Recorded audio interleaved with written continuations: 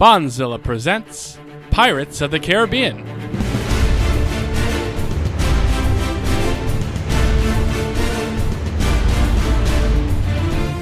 Each week we set sail into the world of pirates. This week the original trilogy ends with a little character development, a whole lot of maelstrom, and at least one giant woman. It's 2007's Pirates of the Caribbean at World's End.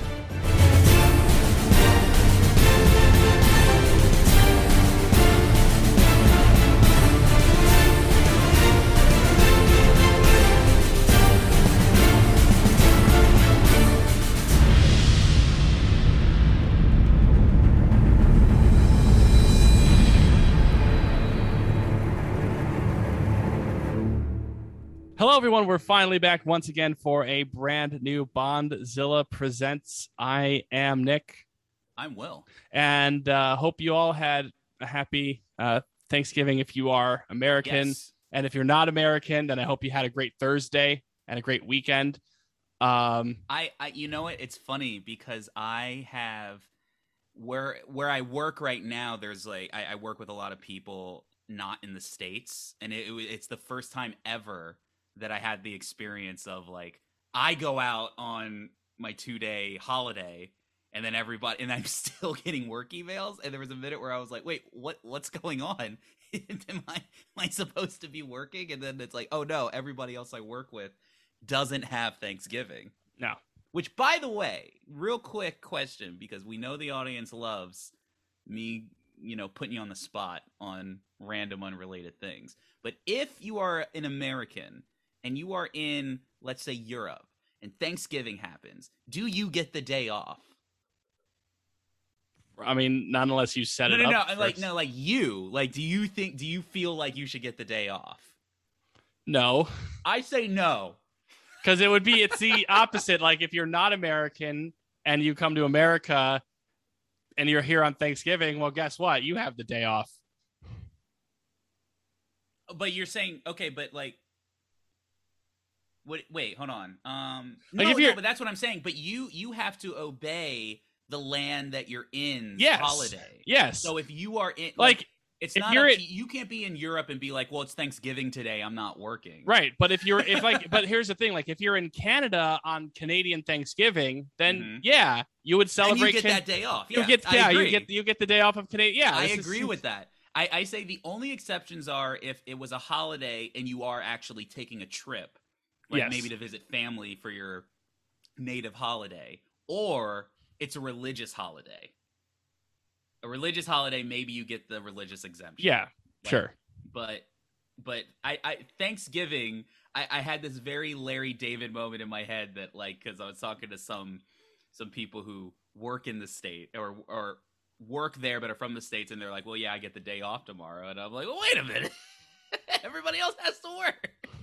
You got to play by their rules. Yeah, I guess, if you set it up specifically, if you have a good employer, but you can see the Curb episode, that somebody from Europe is like working with Larry, and then it's like, well, it's Harvest Day. And it's like, yeah, but we don't celebrate. You can see the episode. Anyway. It's easy. It's easy to imagine a lot of Curb episodes, especially in your life. Yeah, no, I live a season. Every year for me is a season of Curb, as far as I'm concerned. But anyway, that's our long-winded way of saying we hope everybody had a happy and thankful giving.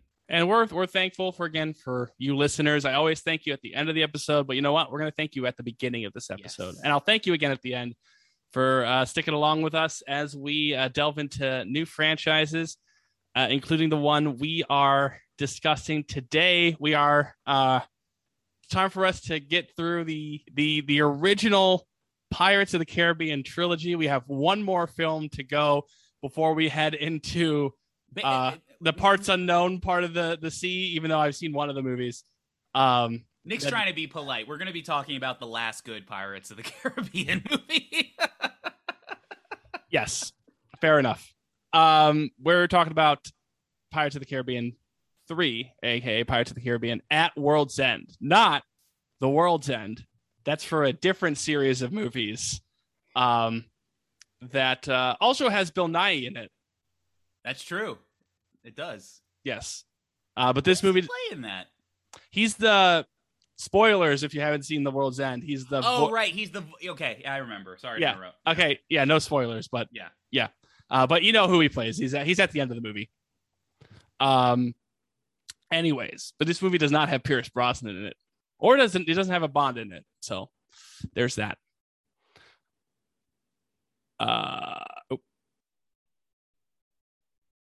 Will, you're muted. Okay. I'm eating crackers.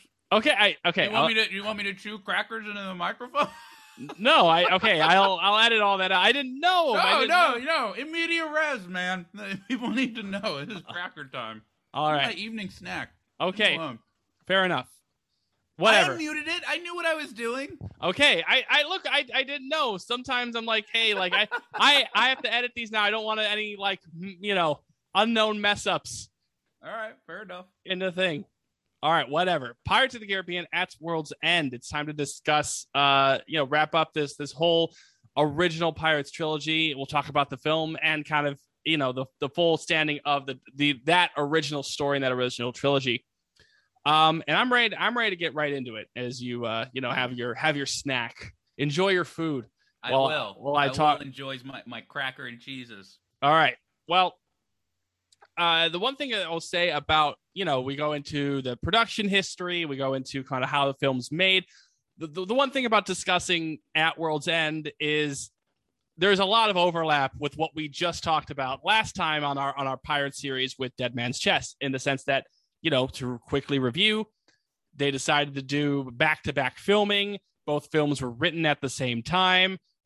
And Rossio and Elliott, were fully in control of this. And they, took a big task of writing these kind of two scripts simultaneously, essentially kind of writing two movies, but also kind of writing one giant script that would kind of encompass the end of this story within the Pirates world. We talked about how, they kind of had to refocus on the Dead Man's Chest script. It wasn't finished when the movie came out. And so essentially they were working on Dead Man's Chest and writing, rewriting on set while they were still trying to finish up this part of the movie. Because one of the distinct things when you film the movie back to back, and especially with this movie, with these two films, I should say, is they basically really shot them at the same time as well. Mm-hmm. That while there is a lot of the unique settings that we'll talk about in At World's End that were kind of done in the second shoot of these two, the back-to-back filming, a lot of the scenes that basically all the scenes that were needed in the Caribbean area were filmed during Dead Man's Chest. So anything that was, needed to be shot in like the Port Royal sets or any of the islands down there, any of the stuff that they shot on those ships were basically shot both Dead Man's Chest and At World's End stuff at the same time. As well as while Dead Man's Chest was still in the midst of filming, they were already working on the Singapore set here back in California at the Universal lot, which we'll discuss in a little bit. But there are a few specific details of the script of this movie that we do need to talk about, and one of which is, again, Elliott and Rossio for their stuff in these movies, especially with Dead Man's Chest, took a lot of inspiration from actual mythology of, Davy Jones and sort of Davy Jones' Locker and the Kraken and everything like that. But they did still have their eye on actual pirate history and actual world history. So one of the ideas that they found while researching legitimate pirate history was they discovered that at one point there was an actual council of pirates that had originally started with pirates of, the Caribbean and Britain, but eventually did expand to include pirates from China, pirates from Africa, pirates from all around the world, as basically kind of a somewhat governing body of pirates. Well, not really, just kind of a meeting place for people to kind of, air out grievances and sort of, locations of the world and like who owned what seas and sort of that sort of stuff. So they decided to kind of create their own council of pirates in what becomes known in the movie as the Brethren Court. And each of those pirates in the Brethren Court is a not essentially a fictional version of a real pirate, but inspired by a real pirate. So like the Madame Chang character, one of the Brethren Court, is inspired by a real life female Chinese pirate that was, very famous. And same thing for the, African pirates and the Mediterranean pirates and the French pirate. Like all of those are inspired by actual real life pirates, to the point where when they all raise their flags in the movie, those are all actual pirate flags from the era as well. And so while Elliot and Rossio were kind of trying to figure out the actual last plot implications and taking still a lot of the mythology and finishing up sort of the Davy Jones story and sort of bringing the Barbossa's heathen gods comment full circle from the first movie with the character of Calypso, who is described as a heathen god. Gore Verbinski, of course, returning for his final Pirates film, was very focused in on wanting to make sure that the character work was at the forefront of this movie, because he felt that the first movie that he directed, Curse of the Black Pearl, was very character oriented, and Dead Man's Chest was sort of a necessary plot driven film to kind of really set up a new mythology and kind of put people in places and plot points in places. So he wanted this to be a nice mixture of those first two movies, but to really re-drive home sort of the character aspect of the film and to sort of finish up these characters and at least their arc in this movie, especially the first three, the three main original characters of Will, Elizabeth, and Jack. Gore wanted a distinct focus on those three from Elliot and Rossio. And so, again, a lot of collaboration on making sure that sort of happened. And Gore did view sort of the themes of this movie and sort of the events of this movie as sort of foretelling the end of an era, that the pirates were looking on, the end of the pirating era and the beginning of sort of the era and the age of the East India trading companies of the world. And even though there's this kind of big battle, that there is this still side of nature that things are coming to an end as we know it, as the pirates know it, as the characters know it. So that was kind of a big thematic element that he kind of wanted to also keep throughout the film. It's really funny.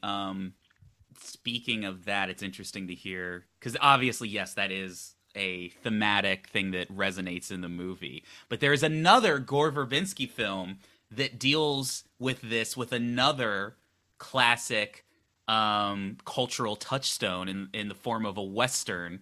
A little animated film you may know as Rango, also starring Johnny Depp. Yes.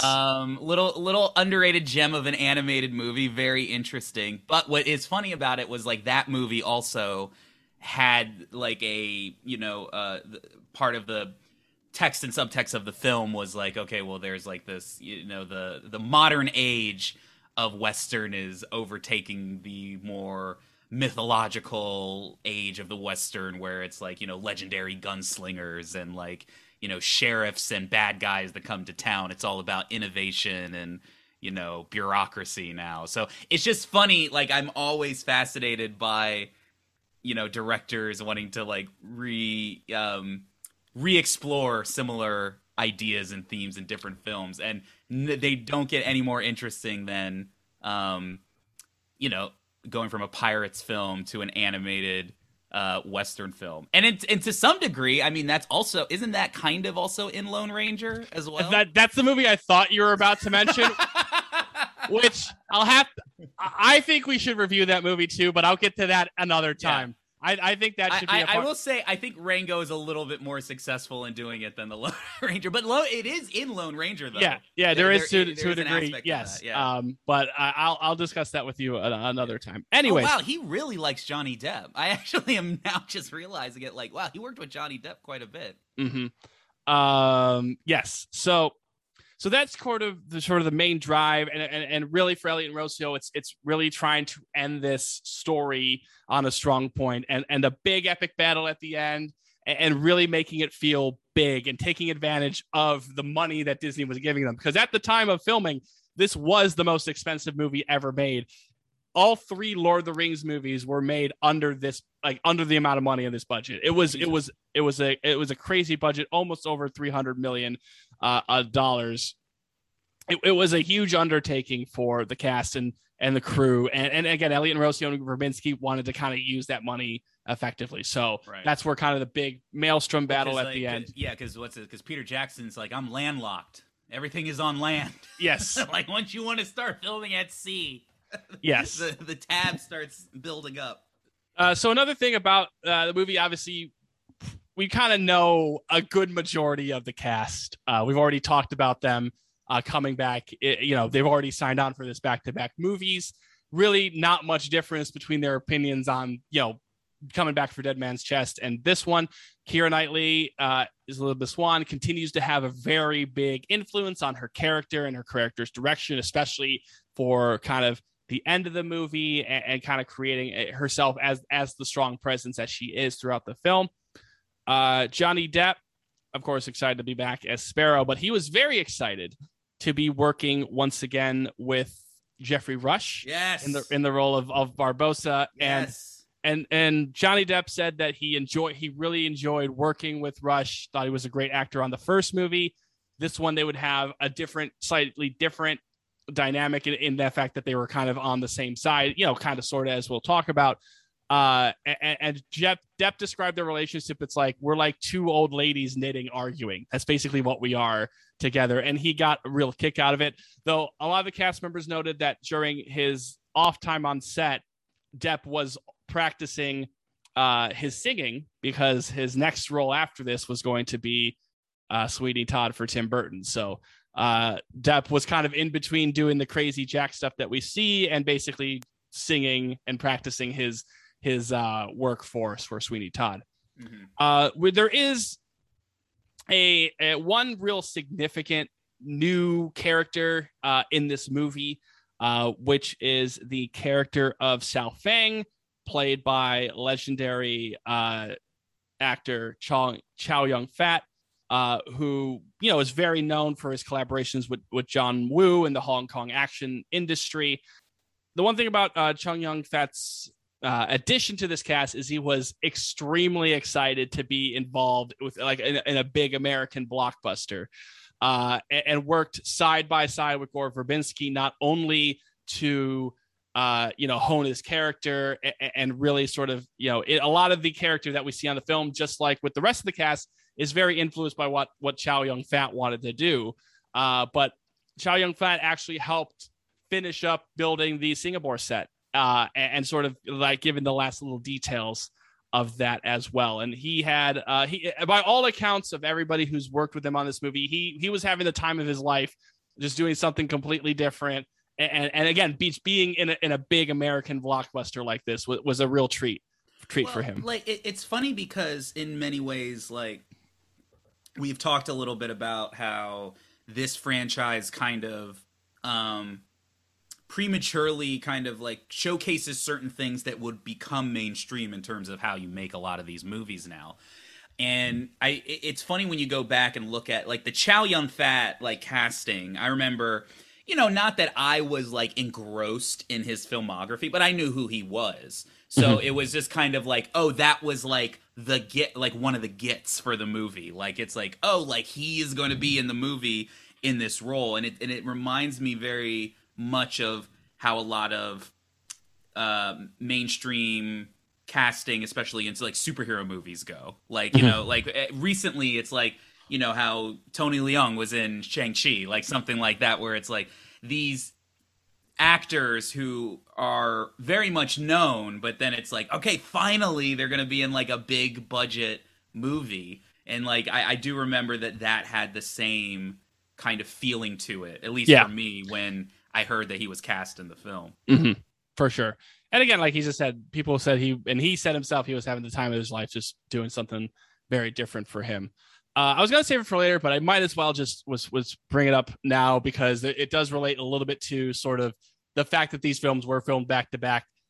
After that first movie, there was a lot of negotiation, a lot of discussions to bring Rolling Stones band leader and member Keith Richards onto the movie, as Depp had publicly said that Keith Richards was a big influence on how he portrayed Jack. The Richards cameo was supposed to originally be in Dead Man's Chest, but changes to the script in sort of that very quick turnaround of trying to get the movie shot kind of left no room for the Richards character. And also at the time of Dead Man's Chest, Richards was still in the midst of a Rolling Stone tour, but Verbinski was adamant that he wanted to get that Richards cameo in while he was doing these movies. So they finally made it work to get to Keith Richards in the role of Jack's father before the Bethlehem court scene. Now, did we know that going in? If I remember correctly, I think it was one. If you were in, I don't think it was like. I kind of think it is like it's funny as we were just talking about this. It is kind of like the whole like Tobey Maguire, Andrew Garfield thing where like, if you knew, if you were following, you kind of basically knew, but there are definitely people out there where it's like, it wasn't really told to everybody. It wasn't really like, so yeah, because I remember from my knowledge of it as a kid was like, everybody knew that they wanted to get him in there because Keith Richards, like, it was so like, the one thing you knew about the Johnny Depp performance of Jack Sparrow was that Keith Richards was the inspiration. Yeah. And I remember there were talks of like, what I knew about it's like, wouldn't it be fun if he came in as Captain Jack's dad?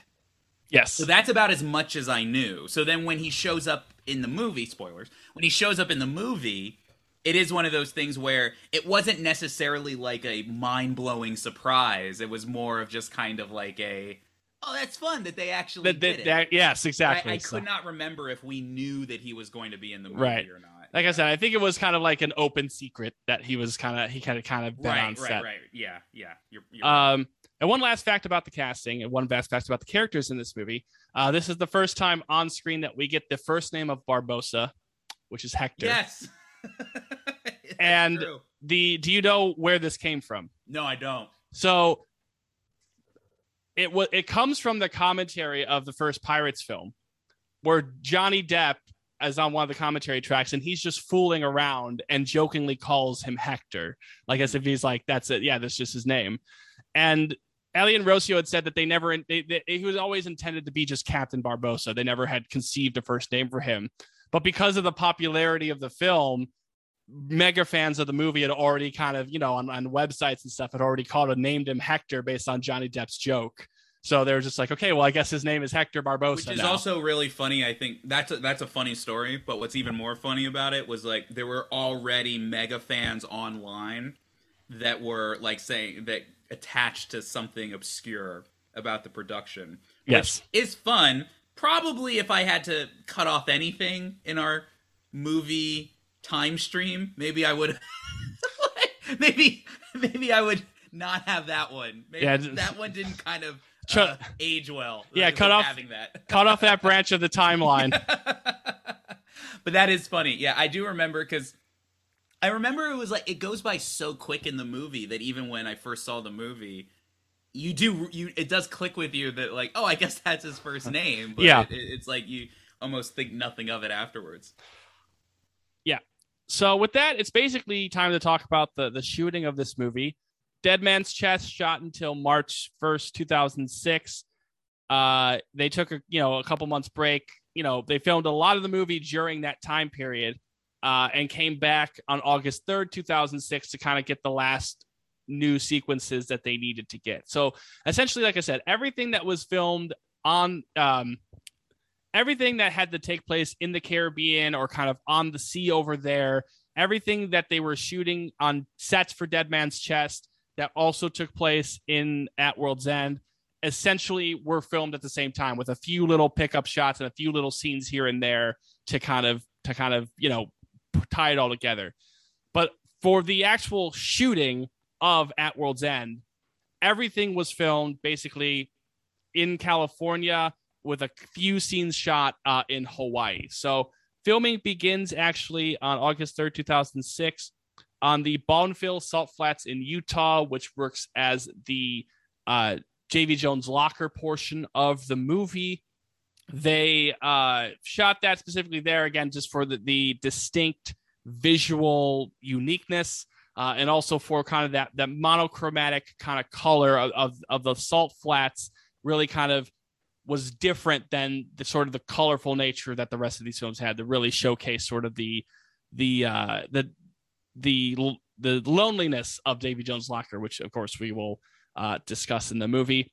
The shooting there went very smooth. They originally scheduled 17 days of shooting there, but they basically finished everything they needed in about 4 or 5. It was a very, very fast shoot, very easy shoot. Again, this crew was already kind of considering this. They had that kind of 5-ish, 4-ish month break. But essentially this was a long, big shoot. So the crew was already kind of in the rhythm of everything by that point. Around this time as well, they also shoot, again, we talked about the Singapore set, which is built on the Universal Studios backlot. It was, 40 structures within a 80 by 130 foot kind of tank area that stood above water. As I mentioned, Chow Yun-fat had some influence on the set. The main idea in terms of the set was twofold. The actual visual look of 18th century Singapore is actually not very well documented even within China's own history. So the production crew really took sort of an expressionistic style that they just kind of based it both on their imagination and based on sort of other Chinese and Malaysian cities from the same period that had, that were more well documented. But Singapore was, though a major port, really not no like really paintings or pictures or anything of that nature. The other thing that I've heard Gore talk about numerous times in terms of the set is he was very influenced by spa culture in terms of the set itself. He wanted steam to be coming up from all angles. He let fungi grow throughout the set. The floorboards were all hand cut and placed very specifically. And the actors noted that there was a real humidity to the set that was kind of based on both the water and the lighting equipment really created sort of this spa environment that kind of added to the performance. So all that's going to sort of stuff. The major filming sequence of this movie is the climactic maelstrom battle that takes place at the end of the movie. A specific tank. Do you remember seeing that in the trailer when this movie came out? With Gibbs yelling Maelstrom, yeah, and then they're going around. When I saw that in the trailer, I was like, "What?" You could tell they were going for bigness, absolute bigness. So they shot it in a former air hangar in Palmdale, California. Built a specific water tank and specific angled ships that they could move around. Of course, for a major water sequence, the crew wore their costumes and wore wetsuits under the costumes for protection. Very noted as that part was a tough shoot because, again, you're getting wet, it's water, cold, runny, simulating rain and tidal waves and everything, and people getting splashed all over the place. It was very distinctly like just a tough time, especially when, for many times that they did shoot at actual sea, they actually got very lucky with the weather. So the fact that they had to simulate this very awful weather was very much, it wasn't fun for a majority of the crew. And then in addition, some other stuff with a second unit was shot also at Niagara Falls, specifically near the waterfalls to kind of simulate, again, big water while they're coming up and everything like that. The visual effects were once again handled by Industrial Light and Magic, just coming off their effects win from the last movie. 750 effect shots were done by Industrial Light and Magic, especially many of them relating to, of course, Davy Jones and Calypso, and again, a big amount of them doing during the final battle. And the undertaking, especially for that final battle, was so big that Industrial Light and Magic shared a little bit of that effects work with the company Digital Domain, just because there was such an undertaking of everything that had to go into making that work, especially with the more water-based effects, which, just like hair, is always a tricky subject when you're kind of doing computer-aided generative stuff with water, around water, or simulating water. It's a very tricky subject throughout film history, and so there was a lot of work to be undertook on that, especially also because of the shorter nature of this shoot. The movie's supposed to come out for summer season 2007. The effects team only had 5 months to really get everything correct and right to do. And as you know, that's not for a movie like this. It's not a great amount of time. Not the ideal amount of time. No. It's funny because like I recently, I mean, it always comes up in film conversation, everybody talking about like, reshoots and everything and stuff. But, it's funny because every time I hear about like reshoots, I'm like, that's it? That's all they're going to reshoot, or that's all they're going to redo? But recently, actually more appropriately, I just remembered that this coming month, we're going to get a Matrix film. And I just saw I saw the look on, if you saw the look on Nick's face, he just remembered too.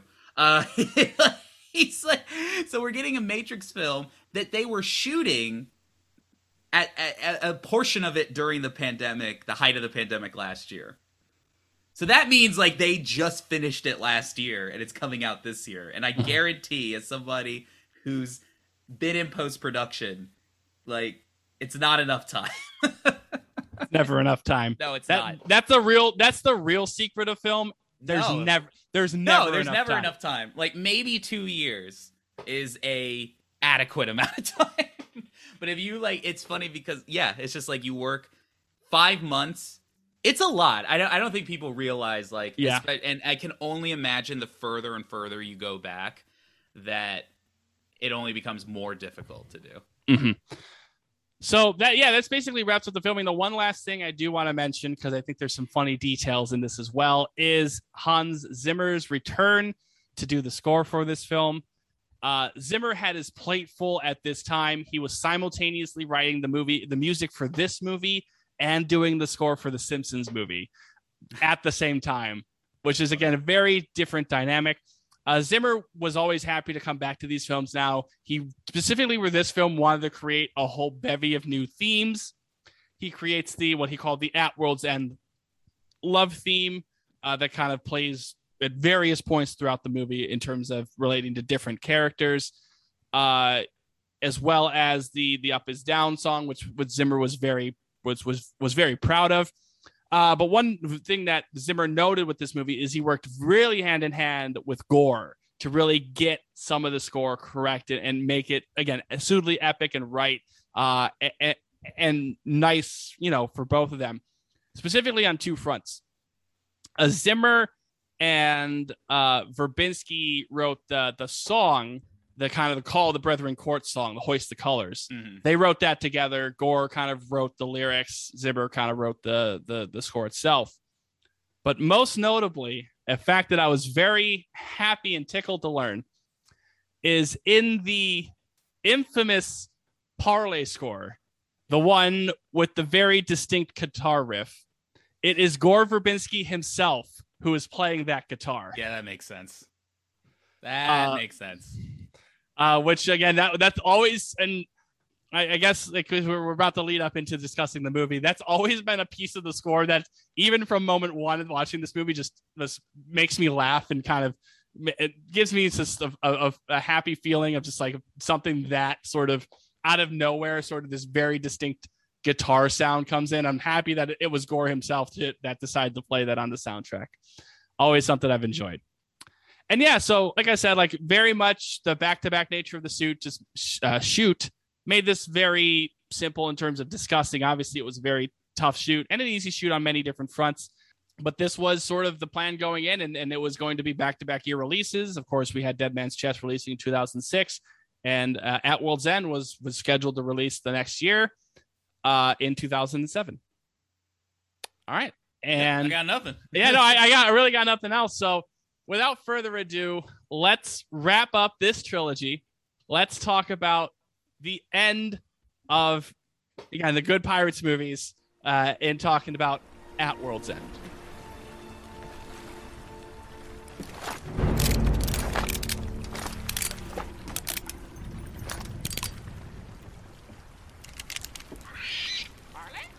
We need our pistols! Get outside! Hurry! All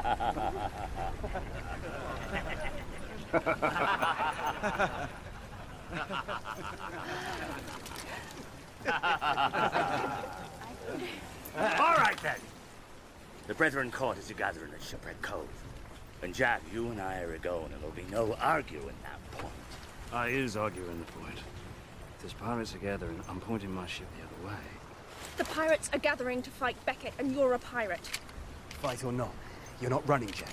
If we don't stand together, they'll hunt us down, one by one, till there'll be none left. But you. Quite like the sound of that. Captain Jack Sparrow, the last pirate. Aye. And you'll be fighting Jones alone. But how does that figure into your plan? I'm still working on that. But I will not be going back to the logger, mate. Count on that.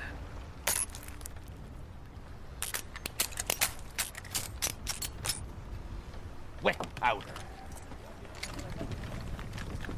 Wait! We can still use them as clubs!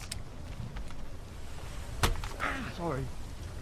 Effective, though. All right, Pirates of the Caribbean at World's End. Another rather, nostalgic watch for me. I don't think as much. I think, again, I hold Dead Man's Chest in such a high kind of nostalgic regard just because of it, again, reflecting how important it was to putting me on the path that I am of being so interested in movies and the production of movies and everything of that nature.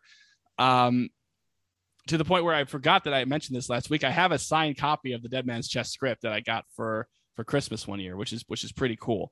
But this one too was, again, it was the hype of me like seeing that first one and getting into the seeing Dead Man's Chest and then going back and watching Curse of the Black Pearl, and then sort of like when the trailer dropped and again, like we talked about this in the kind of the King Kong episode, the King Kong 2005 episode, but like going back and watching like the trailer on like iTunes trailers and Apple trailers or whatever, and sort of waiting for it and rewatching it and kind of getting into it. I remember very distinctly being like super excited for this film and visiting it again. And it's really been a good while since I've watched Curse of the Black Pearl a lot, but even like these two movies, it's been a while since I've really watched all three of them in a row.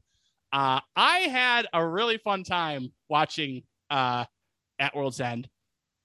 And I don't know if this is a hot take or whatnot. I know there's various opinions on both of these films. Before you say that, I have a hot take. You can't have there's no such thing as hot takes anymore. Fair. Actually, you know what? That's fair. At this point, everybody has had every opinion on anything that's been out for a couple years at this point. You know what? That is is a very good point. We're in a world like you can't really, not to say this is what you're doing, because this isn't what you were doing, but most people who want to have a hot take are doing it to be performative. Yeah, they just want to. They're drawing attention to an opinion that's really not all that. That's my take. That's my hot take on it. Yeah, it's like when you see that tweet where it's like, does anybody else feel this way? And you're like, definitely. Any hot take you can have, it's already been an opinion, and most of the time, the take you are having is really not that hot of a take. Yeah. Well, I don't. Again, I know what you mean. That's not what you're doing. I was just giving my thing. I was going to say is that I came away after watching this movie saying that I think I like this movie better than Dead Man's Chest, and I think I enjoyed watching it more than Dead Man's Chest, and I think there's very specific stuff with some of the character work and some of the the decisions and sort of the action, and I feel like there's some prime Jack stuff. I actually feel like Jack as a character is kind of more back to form than he was in Dead Man's Chest. I think there's some really fun stuff they do with that character. I think the final battle is really just there's just an epic nature that's just hard not to enjoy and get into, and it really just wraps up this original trilogy as something that I find still very enjoyable. Yes, I think the first film is still that perfect height. And I think there are things both about Dead Man's Chest and At World's End that you can definitely discuss as sort of questionable choices or things that don't necessarily still work or worked at the time. But overall, I think this trilogy is just so much fun to enjoy. And I really do like watching, at the very least, all three of these movies. It should be said that what's super interesting about this movie at the time is that we are now accustomed, or have since been accustomed, to the big trilogy. And then now we are very much accustomed to the big overarching franchise now in terms of like a continuity going on. But I do remember that at the time, because we necessarily didn't grow up we weren't there in the way that we weren't there in the same way for like Star Wars. Like right? the original trilogy. Yeah. Yes. Yeah. And so I think that, you know, and then you could probably still throw in with the prequel trilogy a little bit to this, but at least for me, like Dead Man's Chest, or not, At World's End was not only like the third movie in a trilogy, it was the third movie in a trilogy that was like completing an overarching, like it was like a definitive, like it's all come to this. It's all like everything you have seen before is like culminating in one big epic conclusion of the third movie in a trilogy. Because even with all the trilogies we were getting, whether it be X-Men, Spider-Man, whatever, it didn't really have that. It was just kind of like, it's just the third movie in the series. Yeah, the closest, the closest you had was something like Lord of the Rings, but also there was the fact there was Lord of the Rings. I should mention that too. There was Lord of the Rings, but I think there's also the one thing about it too is that the Lord of the Rings, at the very least, you had the knowledge of like the books have existed for so many years, so you kind of knew that it was leading to that. Even like Jackson does a great job of making that feel big and epic and a grand achievement. But there was still that thing where it's like in that Star Wars comparison, it was very distinct that this was sort of still, even though it was based on this Disney ride, it was still like an original story and an original trilogy that like you kind of didn't know what the ending was. You didn't know where it was going to end up, where these characters were going to be. And that was the exciting part of it too. Well, we had these original characters that you had been following for two movies and we're kind of seeing the end of their journey. Yeah, I guess you are right in that, pointing out that like the buy-in to Lord of the Rings and even the Star Wars prequel trilogy is that you knew you were watching a movie that was taking place over 3 films, essentially. But with like Pirates, you really did, at least I did. You just felt that you watched this small kind of like, well, small quote unquote. You watched this like small kind of like pirate seafaring tale, and then now you have been sitting with it turn into something new, essentially. Yeah, we talked about it. Was like it was a film that the first film, but a film that nobody expected to be good or successful, suddenly turned into one of the biggest franchises on the planet. Like among the top, recognizable characters and a recognizable theme and that people, were going to be excited about. And right, again, these movies like and Dead Man's Chest we talked about last time was one of those very first films to hit that worldwide 1 billion mark. It was amongst the all-time, most seen, or most, money-making movies ever. So we were at a point where sort of a true film, it really is sort of in a sense like a Star Wars type story, in the same way that Star Wars, nobody expected like Star Wars to be what it is, and it became like this iconic. It has thing. It really does have that similarity to Star Wars in that way, where it's something very interesting. Yeah. So so getting to the actual movie itself, because I'm with you, and we have talked about with this original trilogy of Pirates films that we have a very soft spot in our heart for these first 3 movies. And what was interesting about it, I just watched it a couple hours ago, just so I can be as fresh as possible. But frankly speaking, I have seen these movies quite a bit. Like I'm very familiar with these first 3 films. And what's super interesting about it, like the conversation we're going to have is going to be interesting, because the best I can surmise it is that much of it is very much indicative of not only where this franchise is going to go, but where a lot of movies like this are going to go. Now, that includes great things, and that includes less than desirable things.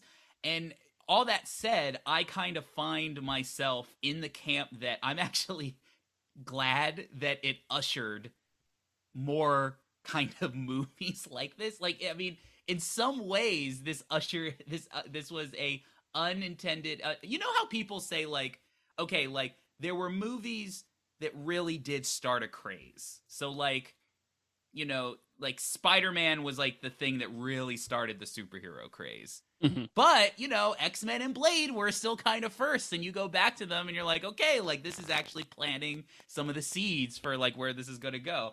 I feel like At World's End almost plants those seeds. They're not watered yet, but plants the seeds of just like this big epic blockbuster filmmaking that they're going to make. Like in the sense that like they're not just going to make a blockbuster that's big for the sake of being big.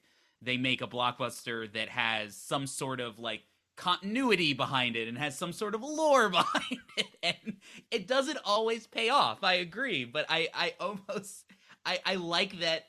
I don't feel like we necessarily had that before this movie. I don't feel like, I think that this film takes its place to move us in a direction where, yeah, like, you know, we do kind of, like, there is some value in the continuity of the previous films before it, and, you know, we don't necessarily always just want, like, just a random sequel after another. Like, we do like each sequel to build upon each other and everything, and you know, and then there is a sense of, like, you can take some criticism, and I think, and some of that is even deserved in this film, because I have some big gripes with the movie.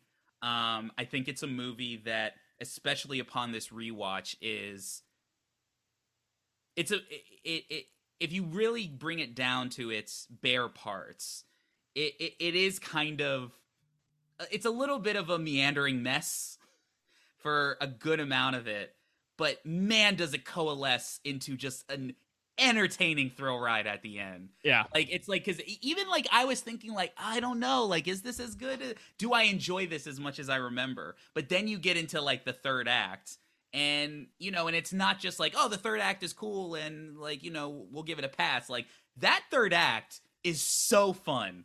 Yeah. Like, it really is. It really is. And it does not work if you don't do any of the other, if it wasn't for like the previous 2.5 movies. Mm-hmm. Now, and we'll get into like the merits and the pros and cons of it being that way, but I mean, I found myself like, I mean, it ends really strong. It's just a sweeping epic of a film. The Maelstrom fight is awesome, and it really is a movie where I think Gore Verbinski is right in that it does. If it wasn't for these actors playing these characters, it would just it would, no pun intended, just sink like it would just sink into the ocean. I 100% agree, and I think that's where my full enjoyment. I do agree with you that I really think a lot of the goodwill that I feel towards this movie is kind of that third act and the big battle at the end, and how it all culminates, and how all the storylines kind of cross over. That stuff, it's just such impressive. Again, still very impressive filmmaking, very well put together, with the Zimmer score and the effects and the characters and the fighting. I have a thought exercise for you. Take Barbossa out of the movie. Not even take Barbossa. Take Jeffrey Rush's Barbossa out of the movie. That first, half hour? Yeah. 45 minutes of the movie would be rough. Yes, I actually, I agree 100%. That was actually going to be one of the first things I mentioned too. He's so good. It's such a treat to have him back. He's good. You really don't know how much you miss that character until he's back, and it's just, he's back to having the time of his life. His stuff in that Singapore sequence, gold, absolute gold, every single part of the way. Like, just like the little moments, like I want to get to other stuff like before. I want to get to one other thing before, but just a moment where Elizabeth Swann, they're like searching her for weapons, and she's taking out everything like that she has. She has, like, you know, things in her boots, in her hat, everything. Right. And at one point they're like, you know, there's more, and like she's like reaching behind her, and like Barbossa just kind of like looks and like, where did that come from? Yeah, and then returns to like just like it's such subtle stuff that he does. It's so much fun. He is really good in this movie, and there's a lot of, in a movie that really is like force feeding you a lot. Mm-hmm. There are some really, you can tell it's a combination of Verbinski, the writers, really, you can tell which characters they love more. I don't know how else to say. So they give like certain actors a little bit like more nuance to chew on, but there are a lot of moments in this movie where Jeffrey Rush's performance and his little kind of facial expressions and his reactions to things and asides like kind of telegraph something, but in a very nuanced, subtle way. So like for it, like, you know, skipping ahead later, just as a brief example, like there's a moment where they do this whole plot line with the goddess Calypso, and you can tell in the essentially the text of the scene is that Barbossa is offering this, like, this is his plan. Like, he's like, well, what about the goddess Calypso? Like, he's earnestly doing that. And then Chow Yun-Fat's character looks at Elizabeth thinking that's it.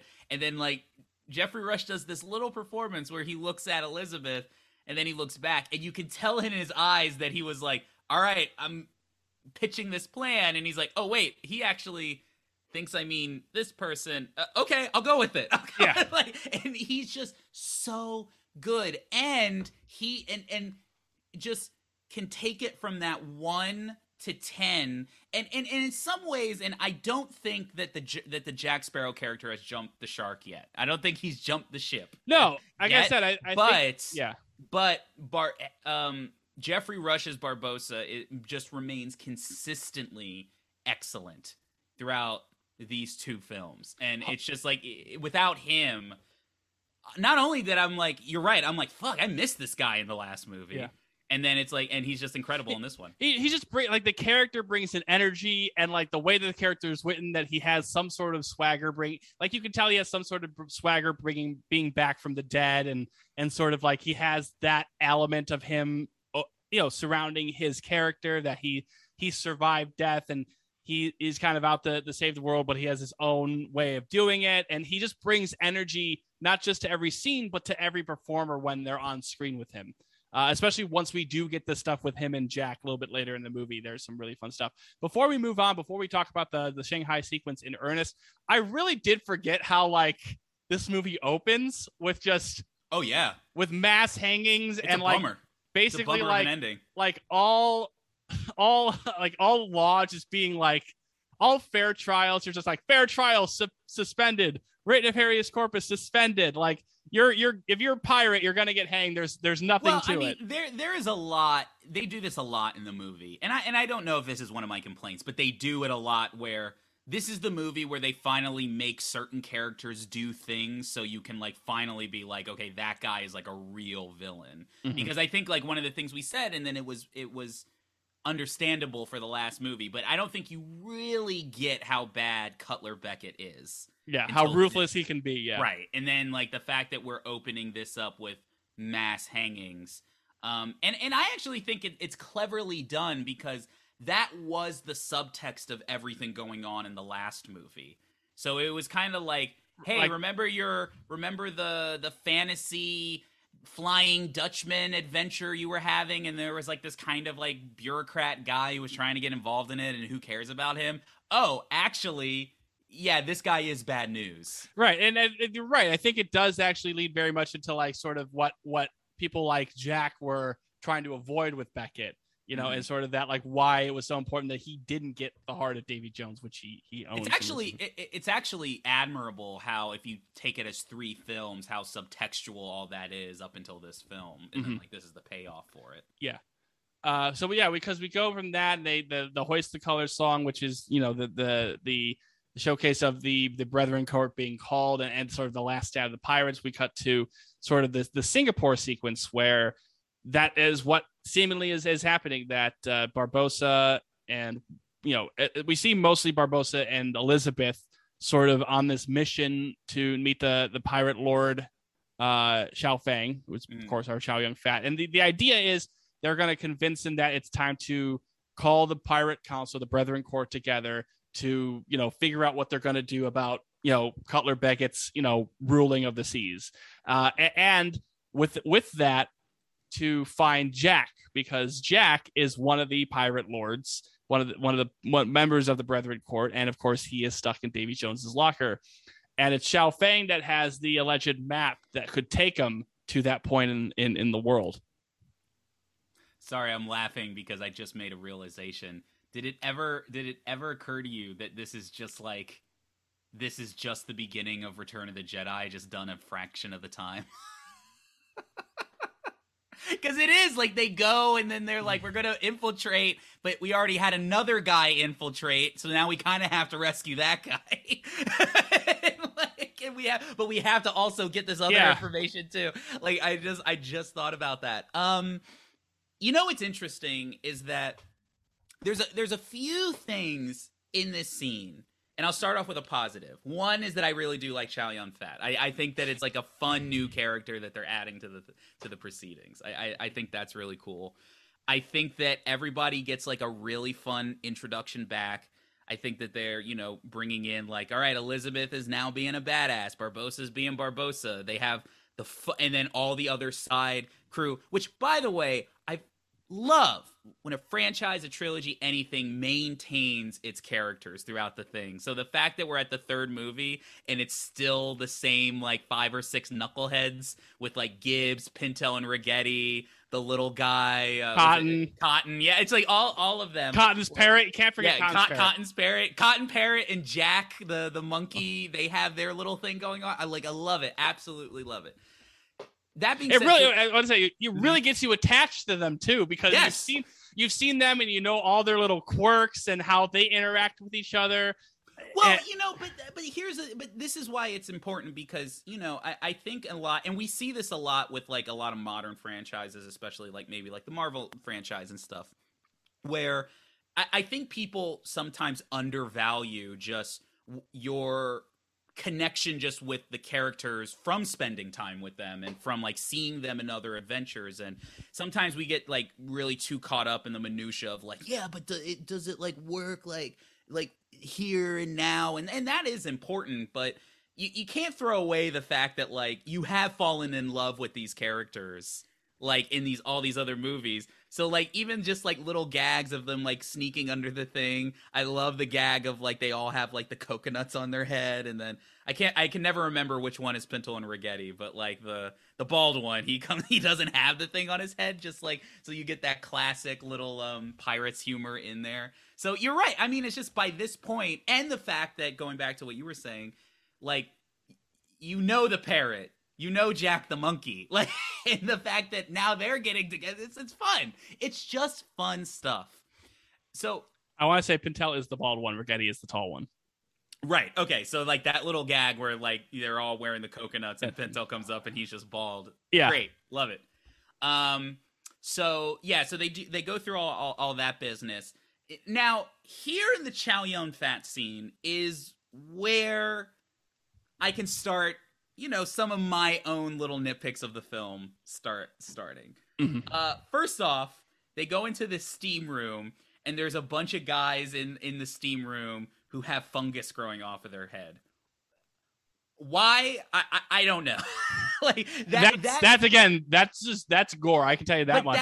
That strikes me as like, and maybe this is like an example of like the more and more these movies go on and the more and more a director gets just control over it, they can just get away with doing their weird things. And it always struck me as like a weird thing. Mm-hmm.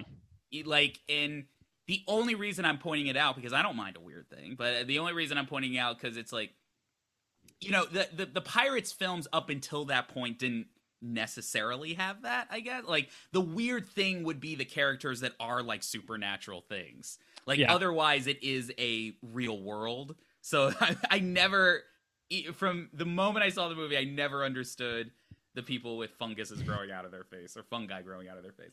So like that's a minor point. But here's the bigger point for me, and this is kind of a microcosm of what the rest of the movie is going through. So they spend the whole scene being like, hey, it's like, we're here in Singapore because we're looking for a map for the end of the world because Cutler Beckett is killing everybody. And by the way, here's a magic coin that you can hear a song through. And there's also a pirate court that we need to do it. And hey, we need to get Jack because he's one of the 9 pirate lords. I'm like, holy, wait, what? What is all this stuff? Like, and then I guess I'll just lay it bare what my criticism of the movie is. The movie suffers from a feature-long version of third act reveal. Like, I'm very sensitive to a third act reveal. We've discussed this many times, and Well, yeah, I mean, there's times we can discuss it on the pod, but a good twist is a good twist. I'm not saying that, but I do think that one of the things you have to be careful about with a third act reveal is that a third act reveal also does run the risk of being like, okay, well, you kind of did this third act reveal for a twist, or that you're undercutting like the useful time that you could have been spending elsewhere in the film. Mm-hmm. So I find myself a lot of the time thinking like there's nothing fundamentally wrong with story-wise where this goes. I do find myself thinking like I feel like a lot of this material would come off a little bit more organically if we planted this in an earlier movie. Like if maybe like all this business with, and I know this is skipping ahead, but with all this business of Calypso was like over the course of 2 films, or if like we knew just some of this other stuff, because there is a sense of like the mission is completely different than what you thought that the cliffhanger was at the end of the last film. Yes, and true. And there is precedent like that they did. I'm not saying it's completely out of nowhere. They just kind of kept it more subtextual, and now it's textual. But it is kind of like too often than not do I feel like there's just these huge, big last minute swings thrown in this film. Yeah, and that's kind of my general issue with the movie. Yeah, I mean, we will definitely talk more deeply about the Calypso stuff, but the Calypso stuff is a good. Oh, that's like the big problem. Well, that's because the problem with that's the exact thing you're talking about. Where in the last movie they do some very subtle hints at where the character is going to go. Like but you would not know. That's my problem. No, but that's what I'm saying. That's where they're going with it. That's exactly what I'm saying. Is like, right. Oh, they did have an idea, and there are some like very subtle things where you won't really realize it until you rewatch Dead Man's Chest, and you said, oh, like that's kind of a hint at what's to come. But the fact that like it's the fact that you did know these are 2 movies, writing at the same time, you could have had a little bit more of the crossover between them, even if it's a little bits of just like the lore of the Brethren Court and the Pirate Lords and Calypso and stuff that would have been served to do well in an earlier film. Well, I think in what makes it harder to swallow is like it really is all done, not the Calypso thing, but like they just kind of casually introduce like if you were to get like the last movie sets up a scenario where it's like there's other stuff going on and we will probably need to deal with that, but our mission right now is we need to get Jack back. Like that's the mission.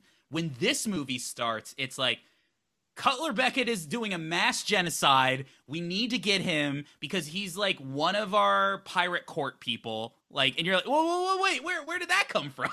like it's like, wait, there's a pirate court, and it's all done just kind of like in 2 or 3 lines of dialogue, and I'm like, it's a lot. It's a lot to take in a very short amount of time, and it's setting the tone for the film. It's not my favorite, and honestly, and the reason I kind of come back to liking it is because of the characters.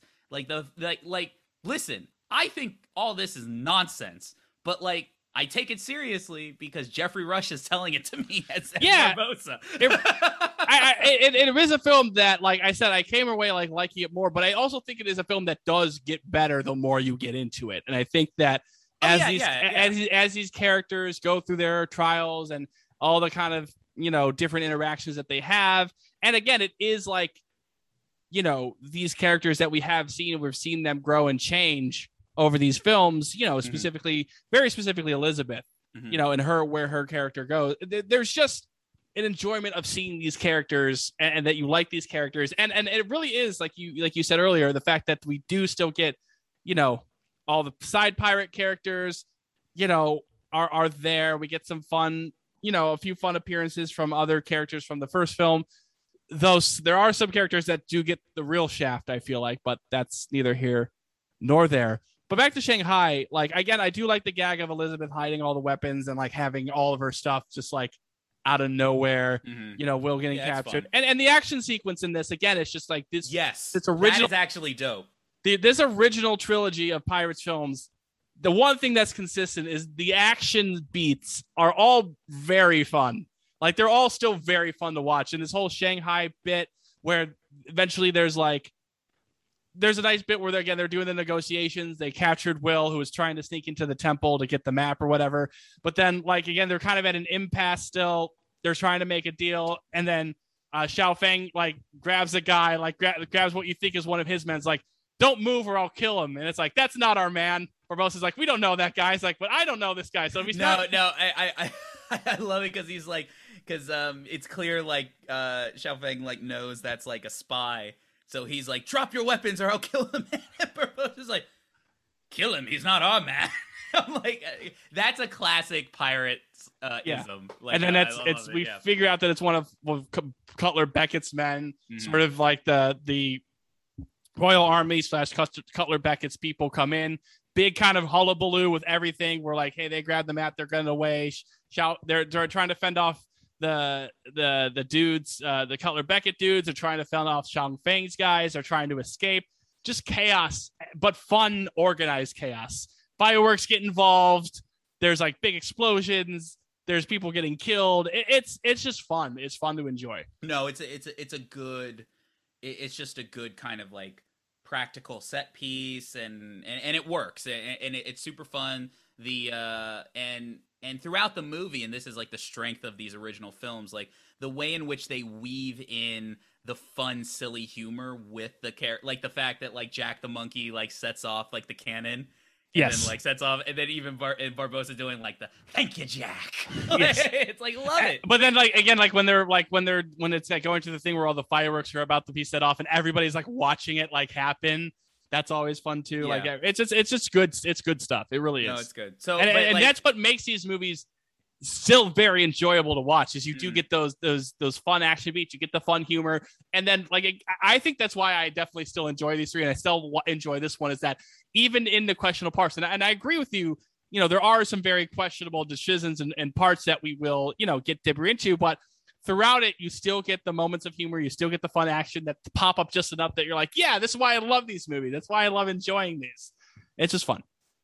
Yeah. And then it all coalesces into like, and the other thing too is like, it's also revealing that the classic thing that we picked up from Dead Man's Chest is everybody's got their different motivations and everybody's got their different plans, and like, and then Will has an aside with Xiao Feng about like, he has his own motivations because they're picking up this whole thing. He wants to reconnect with his father. Like, so he's trying to make all this work out that he can get his father back. So he's like, all right, well, you can trust me. And he basically makes a deal that allows him to get the charts for the end of the world and to get a ship and a crew and everything. And then off we are with the rest of the film. Right. Yes. So at this point, we also get a bit of an update on what's going on in the Davy Jones world. Yeah.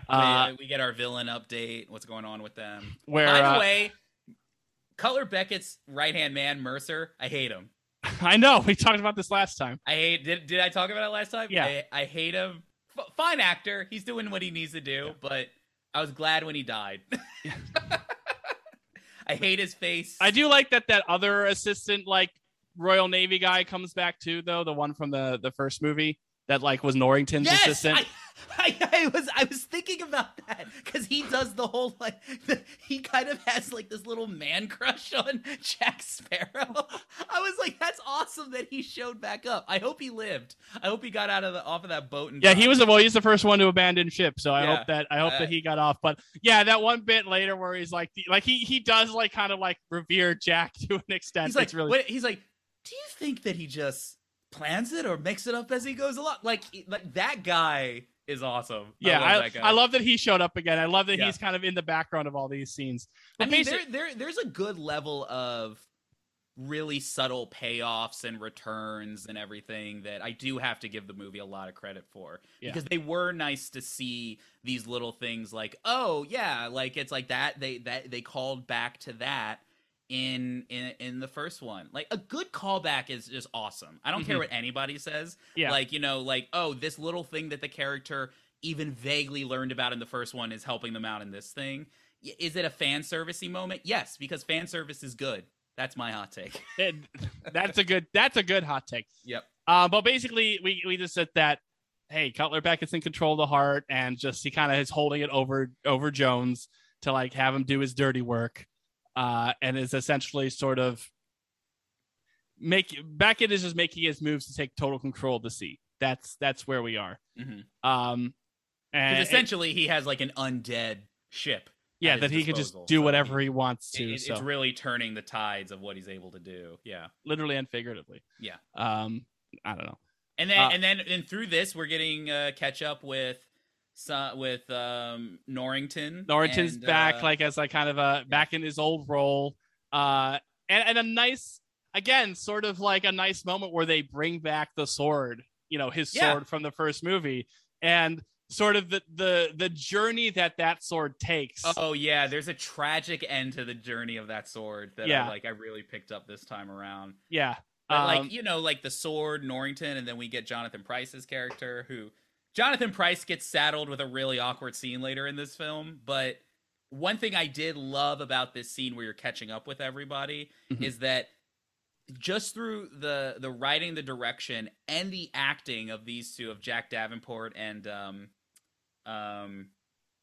Jonathan Pryce's character, like they really do sell the fact that like they are caught between a rock and a hard place in this in this both moment. Different ways, but both like, different ways. Even the way that Norrington comes in, where he's like, "Oh, you called for me, sir," like you can tell that he's not as fulfilled, quite like the thing that he wanted. He's not as fulfilled returning to this life as he thought he would be. Right. And there's different circumstances to why that is, but he thought that like he had lost everything and he just needed, the reception. Oh, well, there's that one little great moment where he gets the sword and he is momentarily jazzed, and then Cutler Beckett's like, "All right, so you're gonna get ready to prepare for genocide," like with that, and he's like, "Oh man, that's not what I wanted."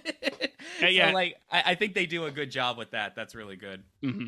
Yeah, for sure. And I think, again, it's just we'll talk about it many, many times. It really is the performance of the actors that bring those moments to life, that really showcase the nuances of those characters. Even people like Norrington and the governor, who don't really get that much to do, in this movie. They don't have like a ton of things, but they are able to kind of bring those things to life, as best as they can.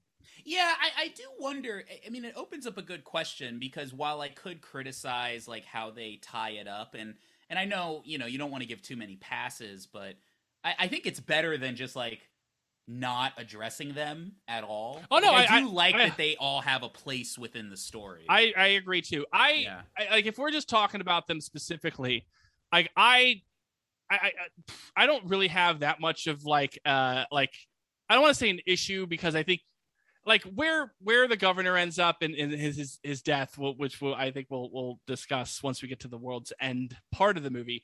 I think it's like it's sad and maybe not necessarily necessary to drive Elizabeth's character, but still they do get that nice moment. I think you could have done more with Norrington in this movie, if I'm being honest. I think you could have had him maybe like temporarily like abandoned his stick, and maybe he dies during the final battle instead of like helping Elizabeth escape. I think, not that I'm saying that, like, I think again the moment is still nice, and like his his tragic kind of story, and he does get a little point of redemption, but I think it would have been fun to have him like sort of have to like hey, Beckett's gone too far, I'm joining the pirates, and that's like my like, hey, I'm still uncomfortable with this, but like this is I'm gonna help them make this right, and then kind of have his death. But I don't know. That's how I kind of feel. I'm not gonna. Yeah, I won't fight you on that one. I mean, I'm not gonna pretend like that they did everything they could with this character. I was just thinking about the Jonathan Pryce character, and the one key thing that is interesting is like they did delete a very key scene with that character. Yes, that's one of the really big scene that they got rid of. There's two very key scenes in this movie. One with Pryce and one with one with Jack and Beckett that are very famously cut out of the movie. Yeah, the scene in general is like they're on board the Flying Dutchman, and then like, and what's his name? I keep on forgetting Elizabeth's father, like Jonathan Pryce. I'm just gonna call him Jonathan Pryce. Jonathan Pryce gets on board, and then I think he gets wind that Davy Jones may have. Oh, because he's like, I sunk the Black Pearl, and your daughter was on it, so sucks to suck. And then Jonathan Pryce gets all angry, and then he like goes and he like tries to go kill Davy Jones by stabbing the heart, and they get rid of all the business of like, if you stab the heart, then which is another piece of information that you're gonna have to learn in this movie. If you stab the heart, you're gonna have to take his place, and then you're gonna be a Squid Man too. Which I have some issues with the mechanics of that, but we'll get to that. But it was just like another scene that kind of explained why he was a liability, and it gave him a little bit more stuff to do emotionally. So it was interesting that it was in the movie at one point. Yeah, no, I agree. But before we get to that, so we catch up. By the way, this is in the same scene. How good do these guys still look? The Davy Jones crew. Awesome, still awesome. Yeah, like, especially again, so good. We're getting lots of daytime stuff with them. You know, and they're on their open sea. It's so much fun to see them come together. So yeah. And still see them as a part of the movie again, even though they're not as big a part, that they still exist, and again, like they get to have little moments still. It's just like there's just the one scene where they walk onto the Dutchman, and it's just all like the actual actors, and they're like pointing the guns, and then all like the fucking like weird Davy Jones like CGI characters come out, and they really do look good. Yeah, I mean, like the fact like these like these movies don't get talked about as like a triumph of motion capture, like VFX. I think like it's just top notch stuff. Absolutely. So we're kind of at that. We kind of get that, but then we also get in the show that they have the map. You know, our main crew has the map to, you know, at World's End, and are heading towards that way. And they're going through all their own stuff. They have their own plans. You know, Elizabeth and Will are still kind of at cold shoulders. Everybody gets really cold when they're going through like the Arctic area. You know, Pintel and everybody's like, like this is like also a thing. Like, so everybody's comically frozen. Everybody's comically frozen. But I was gonna say, like, because you had just mentioned that little thing about like, oh, Elizabeth and Will are at odds. They haven't talked about that at all over the past since the last movie. Right, haven't talked about it exactly. It's like it makes sense if they're like going right off to find Jack, but the fact that like time has passed. Right, like very distinctly, time has passed. That is one of the things about this movie that in retrospect, when you rewatch it, like I like where all the individual characters go, and I like a lot of the character relationships, but I don't know in retrospect if they really do. It's one of those things where when you watch the actual legwork of where Elizabeth and Will go, they never really do a lot to like, you know, showcase their at oddsness or where they actually are in their relationship. But again, just like with everything else, it still culminates in a great moment during that final battle that you kind of don't care as much, that you don't get the whole legwork and all the actual discussion that you might need with these two characters. For me, the story that they do ultimately want to tell, it fits into the rest of the Pirates movies, is that everybody has their own baggage that they have to deal with. So like the crux of their emotional journey is like, how are we going to be in a relationship if I have a completely different motivation and baggage I have to deal with than you, and then we're not letting each other in on it, so how can we do this? Right. So that makes sense to me. I think the awkward hurdle that once the movie overcomes, then it becomes a little bit easier to hop into, is like as far as he knows, like that's the thing in the movie. Nobody knows what Elizabeth did in the last movie. Right. So, like, he's still thinking, like, oh, I saw her kiss this guy and she misses him, maybe. Right. Like, the fact that wasn't resolved is a little bit more of a, like, a hurdle to overcome. And it's, like, the least interesting thing. Right. And she also, I guess it's like, again, the text of that, the subtext is like, they haven't talked about it because Elizabeth doesn't want to reveal that because she's guilty about it. And she's guilty that she let that moment and she became a full pirate, which again is kind of her arc in this movie anyways. And she doesn't want to talk about it because then it's a reveal of her guilt, and she doesn't know Will saw it anyways. So it's like for her knowledge, she doesn't have that knowledge that they need to talk about it. So in either case, everybody is at their own agenda. So, you know, Elizabeth's going to save Jack because she feels guilty. Will needs it because eventually it's going to lead him back to the Swan. To his dad. And Barbossa, you know, we figure out has his own purposes. So wait, are you saying that nobody just wants to go get Jack because they miss him? Just a few people. Few people raised their hands. And definitely Gibbs is like part, like, you know, probably doesn't, you know, want to admit it, but likes it too. But a few people did raise their hands in that sequence. But we get the comical coldness. Patel and Ragetti are frozen solid. Calypso is also with them on the ship, by the way. We should mention that she is part of, or not. Well, we don't know if she's Calypso yet. Teodalma is on the ship. Naomi Harris just really chewing it up. Like, just like, there's that moment when, because they do the whole like, oh, it's like why can't we just bring him back from the dead? He's like, because Barbossa was only dead. like he is trapped somewhere. Like, Jesus. And they kind of do the direction of it makes fun of a moment like that, because they go through the whole thing, and then Ragetti's like, oh, like, I guess it was. It's like, see, I told you it must have been for something. But there's got to be a good reason. That character is so funny. Oh, and especially in this movie, Ragetti. All of his little asides are so good. Ragetti is an MVP of this movie. Yes. All the moments that he has in this are fantastic. No, it's really good. Also, there's some really nice, beautiful shots during the sequence. Them weaving through the ice. That moment of like the flat sea where the Pearl is like just on a calm sea with just the flat sky is really great. One thing I also really love from my Disney nerddom about this sequence is I can't say the line specifically in my head right now. It's I'm blanking on it. But when they realize they're going to go off the edge, they're literally about to go off the world's edge. Hashtag flat Earth. Not really, no. From a fantasy perspective, I actually really have always loved that visual. I love that World's End is actually like an impossible place to get to, and when you get there, it's just like a waterfall into infinity. Like, I like that. I like that as a conceit.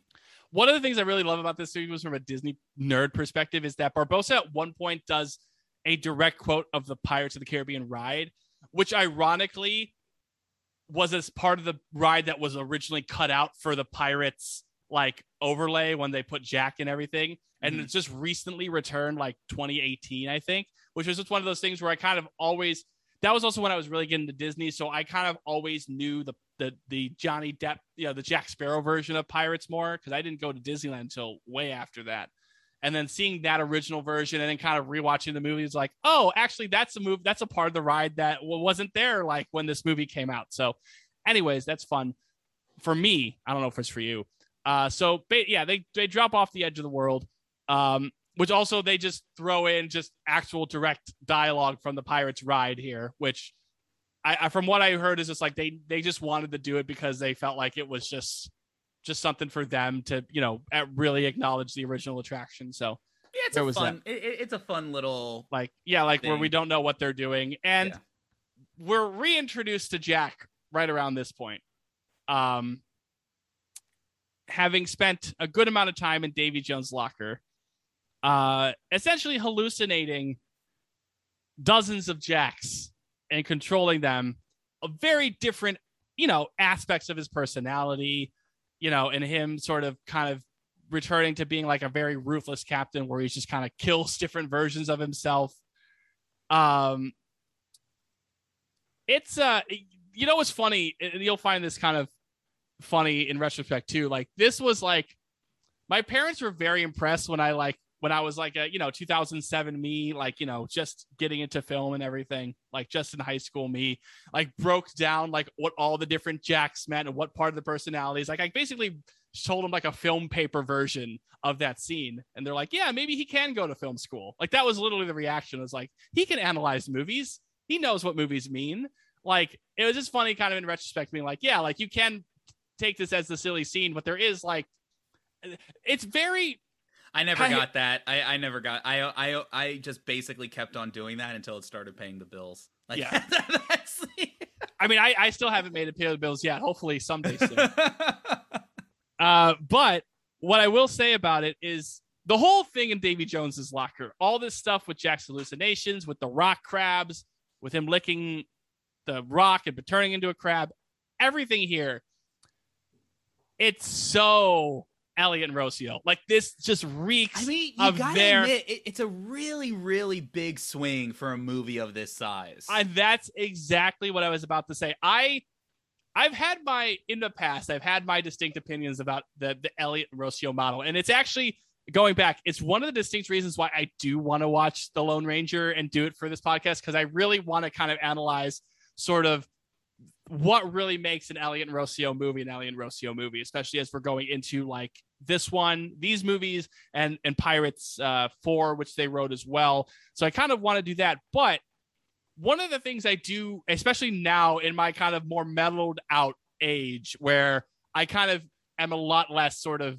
hot and critical about this stuff to a certain degree, it does take a certain amount of guts to have stuff like this in a movie this big, and a movie that's wrapping up this trilogy, and just the specifically weird and sort of, to an extent, just like almost too crazy to really work, but it kind of does somehow. It's a big risk that doesn't always pay off for them. And I think like stuff like the next movie and The Lone Ranger are examples of that.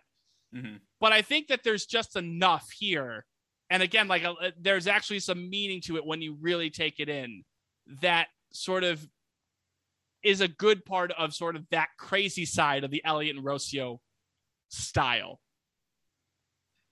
Yeah, I don't. It is interesting because I can't help but see shades of where this character is going to go with a lot of this stuff. Yes, I agree, but I do have a point to that. I do think the only reason I'm good with it is because there is actually a lot of good Johnny Depp, like Pirates 1 Jack Sparrow in this film. I 100% agree, and that's kind of like what balances it out for me. There's a specific moment where that switch flips, mm-hmm. and I really like. Is it when they're on the beach with the Kraken?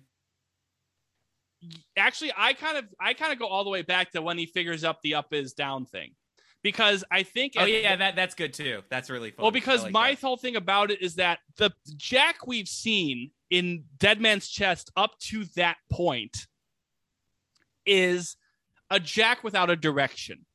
That's the whole point of Dead Man's Chest. And in here, because Dead Man's Chest, the whole point of Jack in that movie is that he does not know what he wants. He's kind of in a place where he's actually stuck. That like Davy Jones is coming after him. He thinks he wants the chest, but like there's no real direction for him like within his character. He doesn't know what he wants. As soon as the up is down thing happens and he has that conversation with himself about immortality and taking over the Dutchman, he suddenly has a purpose. He has a goal. His goal is to get on the Dutchman, kill Davy Jones, and become immortal, become the all-time, ruler of the seas, whatever he wants to do. Just be a nonsense man on the seas and not die, because that's his biggest fear. As soon as he has that goal, everything that Jack does has a purpose again. And that's where Jack from Pirates 1 comes in. And that's why I think that this is a return to form to Jack, because there's some really fun stuff after that, once he gets to that moment. And I think it's also I think it works because there is the distinct, like he's been crazy on the locker. He doesn't believe everybody exists when they come to rescue him. He's kind of, killing himself, and he's struggling with his own inner demons about what he's done and where he's ended up. And he's desperate to kind of be back to that Jack. And once he gets to that moment where he has a goal and everything he does is singularly focused to that goal, that's where Pirates 1 Jack comes back. Yeah. Yeah, no, I mean, there's definitely, you're right. I mean, I agree with all that. I mean, there's definitely a story element that justifies some of the directions they take with the character. Mm-hmm. And then, I mean, the up and is down is good because it makes him like a smart guy. It makes him like he actually can figure stuff out. Mm-hmm. So yeah, I agree. Yeah. Yeah, so again, that's just some again, you get the Johnny Depp gets to be a chicken version of himself. He gets to murder himself, and then we reveal like there's nobody on the ship. He tries to drag the Pearl who's with him. We're introduced to the crabs. Which and then at one point, again, this is where my 2007 film knowledge is like, oh, the crabs, eventually kind of like the crabs represent how Davy Jones, that's where he still holds like his love for Calypso, right? He's like pushing away to the locker because the crabs you know, when they help take the ship, the Pearl, over the sand dune, which is also a very fun moment where they like everybody finally lands on the beach. It's like we're ruined now. Like Jack's somewhere here. We got to find him. Like yada yada yada. And then they all just look in the pearls coming up over like the sand dune. That's a fun moment. But then one of the crabs goes back to Tia Dalma and like goes under a dress and disappears. Wonder what that's about. Wonder if there's a bunch of crabs in her dress. Who knows? Yeah. We'll find that out. I wonder if she's just made of a bunch of crabs. She's just like she's like Oogie Boogie, but just instead of bugs, it's a bunch of crabs. But this whole scene is fun too. When he's reunited with everybody, but he doesn't believe they exist because he's been in the locker. I don't know why it's so funny with me. He was like when he finally sees Barbossa for the first time, he's like, yes, the Isla de Muerta, you shot me. No, I didn't.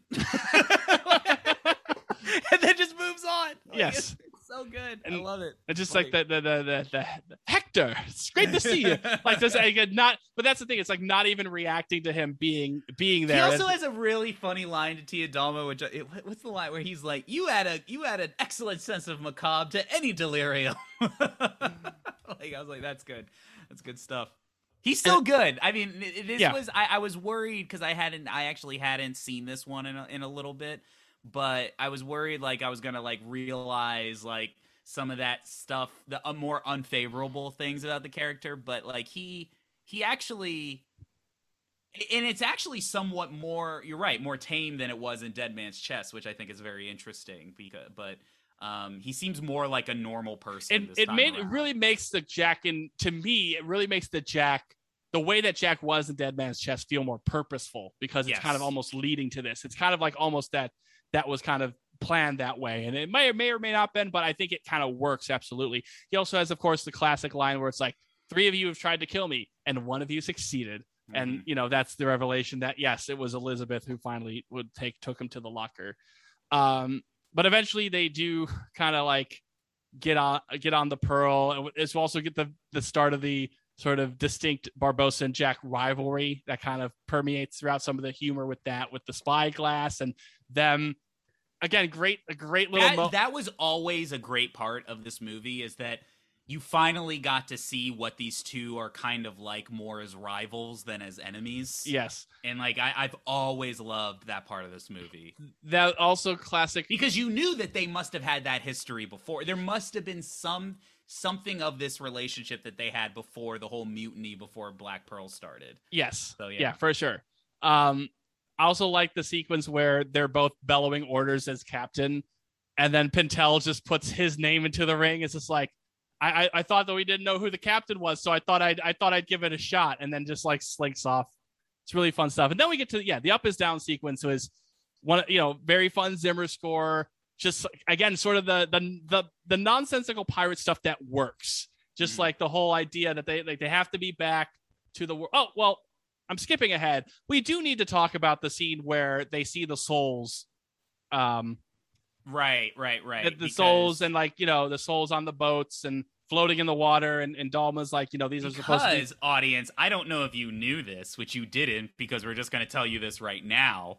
But like, apparently Davy Jones's whole thing was that he was put in charge of the Flying Dutchman because he was supposed, not only is he just in charge of Davy Jones' locker, he was supposed to be essentially a ferryman of the dead, and he was supposed to use the Flying Dutchman to bring the dead back into the afterlife and whatnot. And because he ended up being a dick, he didn't do that. So now some of them are like weird, like ghosts that swim, like from Hercules, and then some of them are other people on boats for some reason. So I really should be taking a shot for every piece of information that you're learning about in this movie. Yes. So they're that, and then they're going past, and of course Elizabeth sees her father and thinks that, hey, we must be back because my father's here amongst all these other people in boats, and everybody else, has to quickly let her know that, like, no, they're not back, and that's where we get this emotional scene where Elizabeth's trying to do anything to save her father, but her father finally gives her the blessing of like, I'm proud of you and proud of who you've become, and I'll give my best word to your mother. Yeah, and that's all good stuff. But he does get saddled with the whole like, but there was a chest, and if you stab the heart, like, I heard about it. By the way, this may be important. I don't know, but I think I have a plot point for you. Yeah, that's fair. You know, it's a little of him but being... it is funny because they actually did have a scene in there where he did organically learn that. Yes. So it is actually really telling when you watch the deleted scenes, like, oh, like that's interesting. Like, yeah. And it's like, you know, Elizabeth again hardens her up and gives her more reason to get her now, because again, her purpose was to save Jack. Jack's been saved, and now she has a bigger purpose, which is to kill Lord Beckett and kick his ass.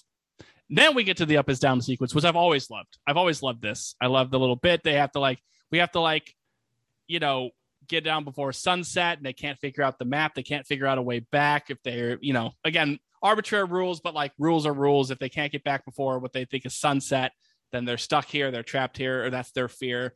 Jack kind of plays with the maps, realizes up is down, it's not sunset, sunrise, and he sort of tricks everybody into like rocking the boat back and forth. Again, with the Zimmer score, with the visual of this boat, everybody, you know, kind of, you know, the boat actually sips upside down. It's great. I've always loved this, even when I first saw the movie. I think this is like really good Zimmer in this film, even more so than the last one. I think like, this is like some of the strongest stuff that he's done in this franchise. Oh, 100%, 100%. And eventually they do return to the land of the living. And another classic sort of trailer moment, or something that always gets kind of like played when talking about this movie, is this whole next sequence in which everybody draws their guns on each other.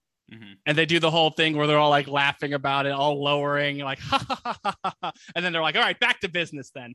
I also love that because Pentel and Ragetti, they tie themselves up. They tie themselves upside down because they're like, oh, when the ship flips over, we're going to be right side up. It's going to be great. And then, of course, they're still upside down when the ship goes up. But then when everybody's pulling their gun, like everybody's pulling their guns to everybody, they're like in the ropes and like, quick, Ragetti, get the guns, get our guns. Like we gotta get our guns out.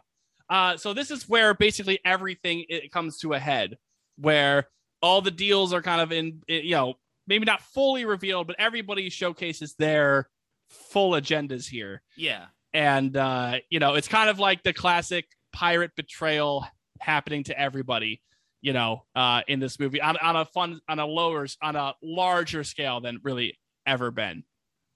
I just think what's crazy about this scene is that Jack was just going to shoot Barbossa in the face. I always think about that, like, because the joke is that they all try to fire at each other, but because their guns were underwater, they don't work. Yeah. But Jack would like pulled the trigger first, right in his face, and even Barbossa's face was like, "What?" Like, I'm not undead anymore. You can't just do that to me. He was just gonna shoot him, like, which I always think is crazy. Like that's such a great.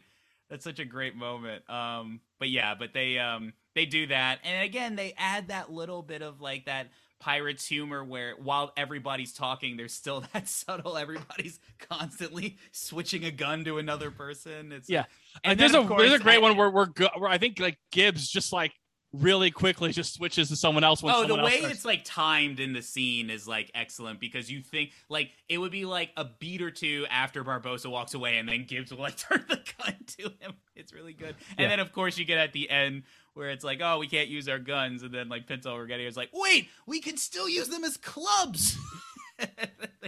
But there's kind of like so basically where that goes is there's kind of a truce. They need fresh water, they need supplies, and they're basically kind of like tenuously like everybody's revealed their gambits to a degree, but everybody's sort of like, you know, what's going on. And this is, I think, what you were talking about earlier, where they come across this beach where the Kraken lays dead.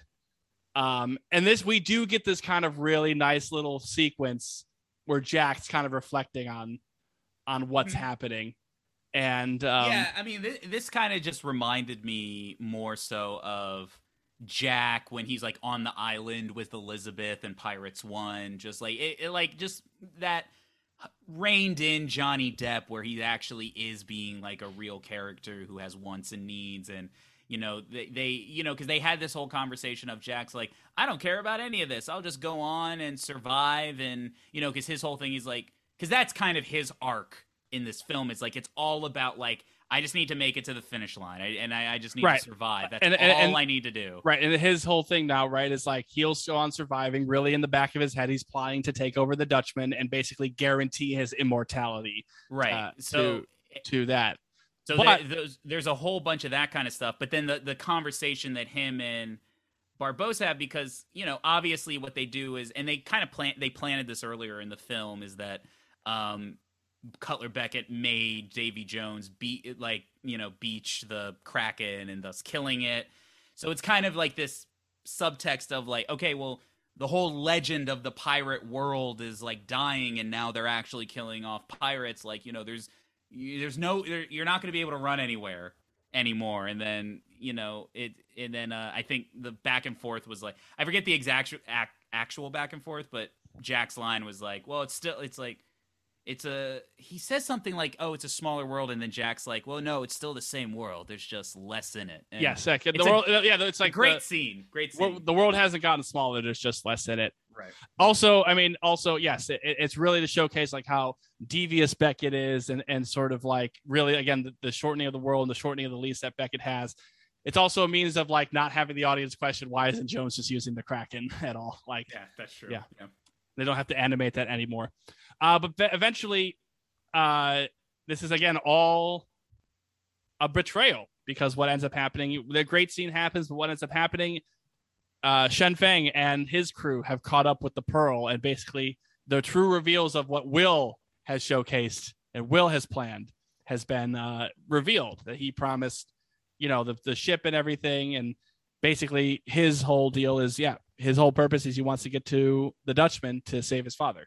So he was going to do anything to do that.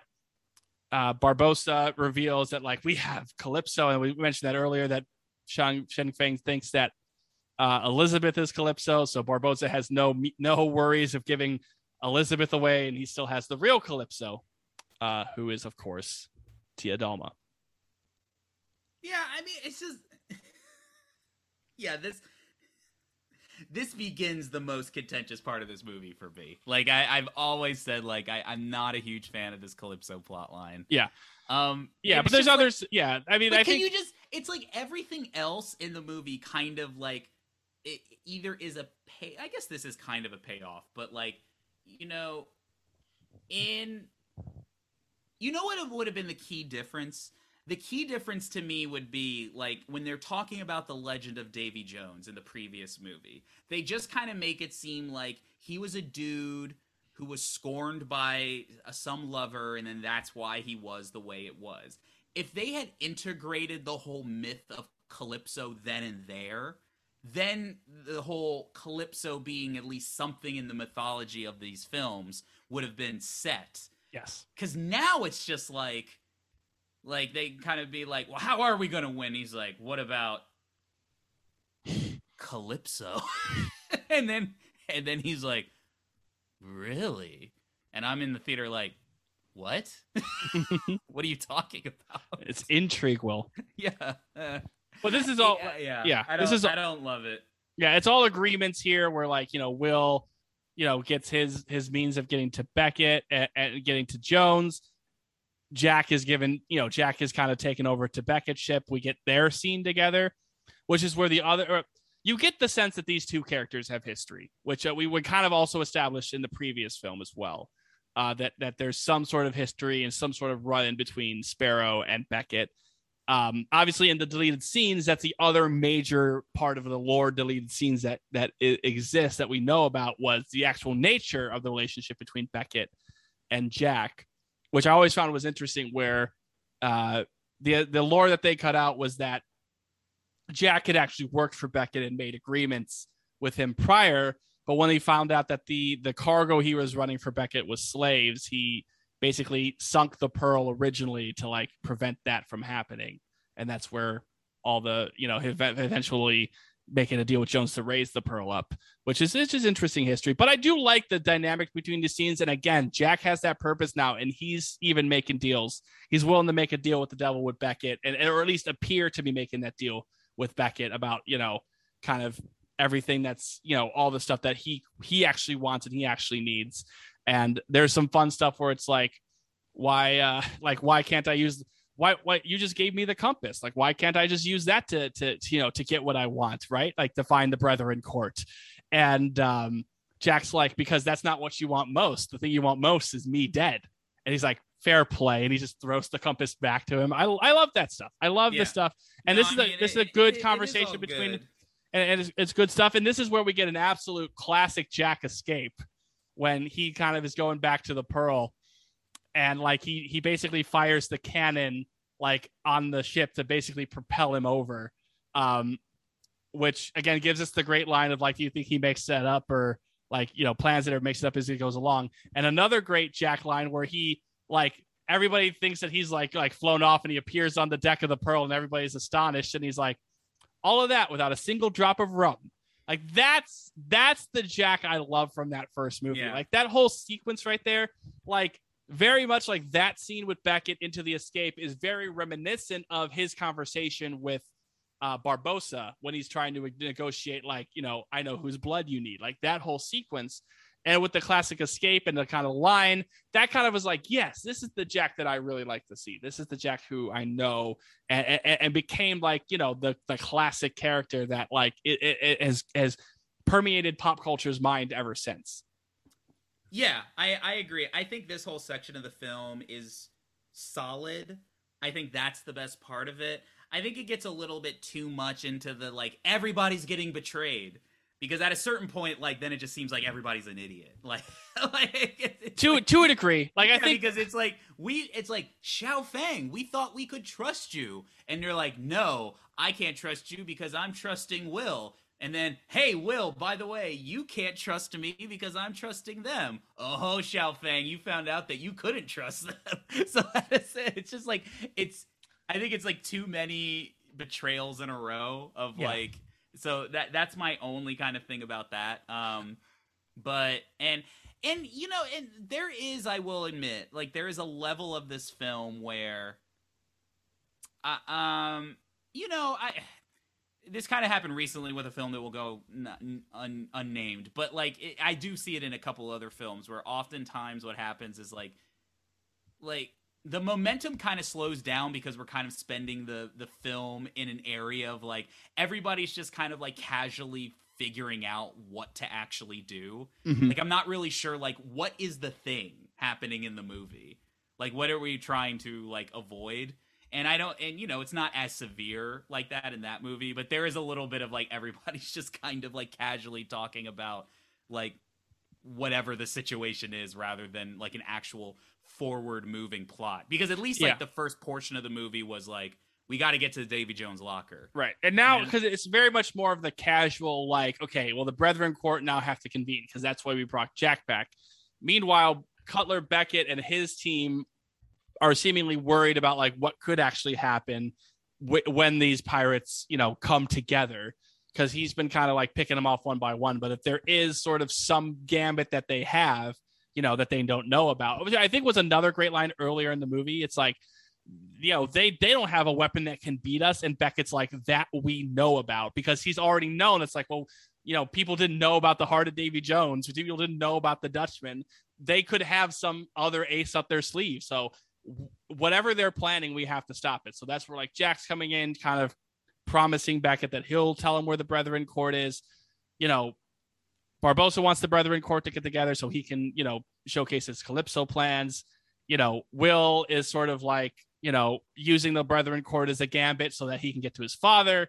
That is the thing. But the other element of that is there's no timetable, right? It's just like, well, we'll get to the Brethren Court when we get there. So everybody's just sort of like, kind of like doing their own little separate thing.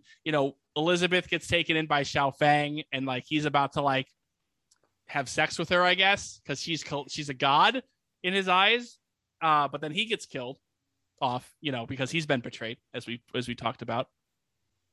And his last act, we'll get to each character what they're doing. His last act alive is essentially making the person that he still thinks is Calypso the new captain of his ship, and basically saying like, only the Brethren Court can release Calypso. You can only release yourself now that you're the captain. So go to the Brethren Court and, you know, set yourself free, yada, yada, yada, yada, yada. But then Elizabeth gets captured by, you know, the Dutchman.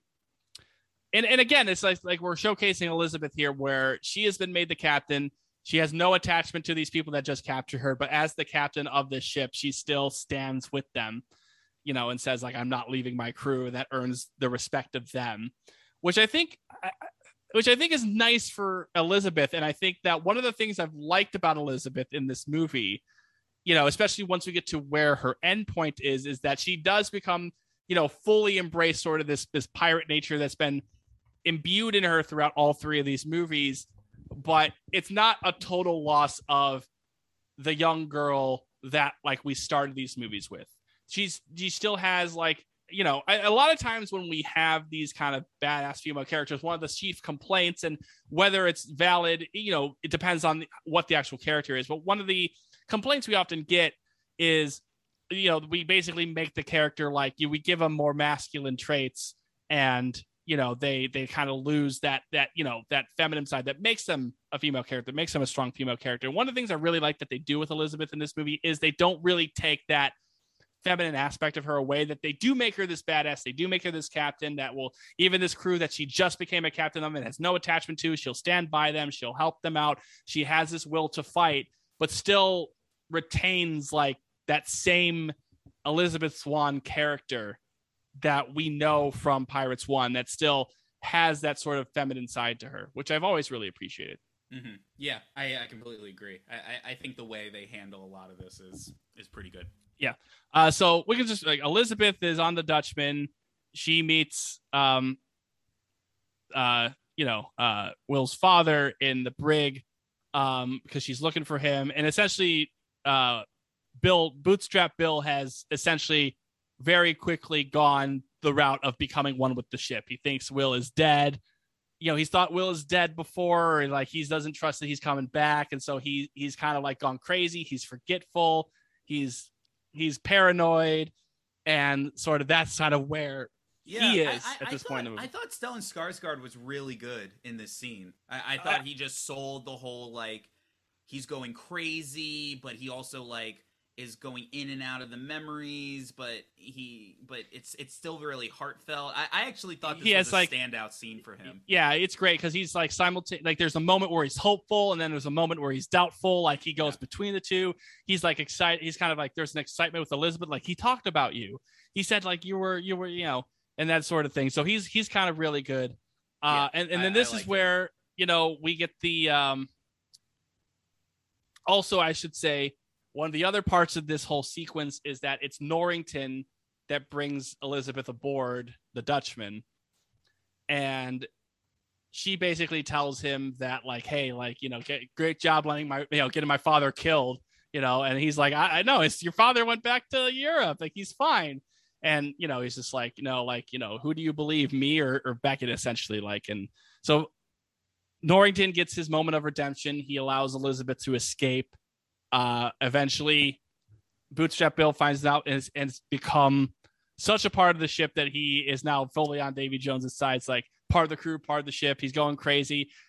Norrington basically sacrifices himself by letting Elizabeth and the crew cutting the rope that's, you know, that's tied to their ship as the Dutchman drags it. And Norrington is killed. Norrington is essentially, you know, basically like killed off by Bootstrap, and then Jones shows up and we get the moment where he's like, do you fear death? Norrington stabs him with the sword, the cutlass, and then Davy Jones takes it for his own. I do like Jones's reaction where like when Norrington stabs, it's like, apparently not, like apparently he doesn't fear death. I'll take that as the line is, I'll take that as a no. But he's like, an impressive sword, and he takes it for himself. And this is also a part where he's sort of plotting. He has schemes to take over his own ship once again. He's starting to scheme, though it's not come to fruition just yet.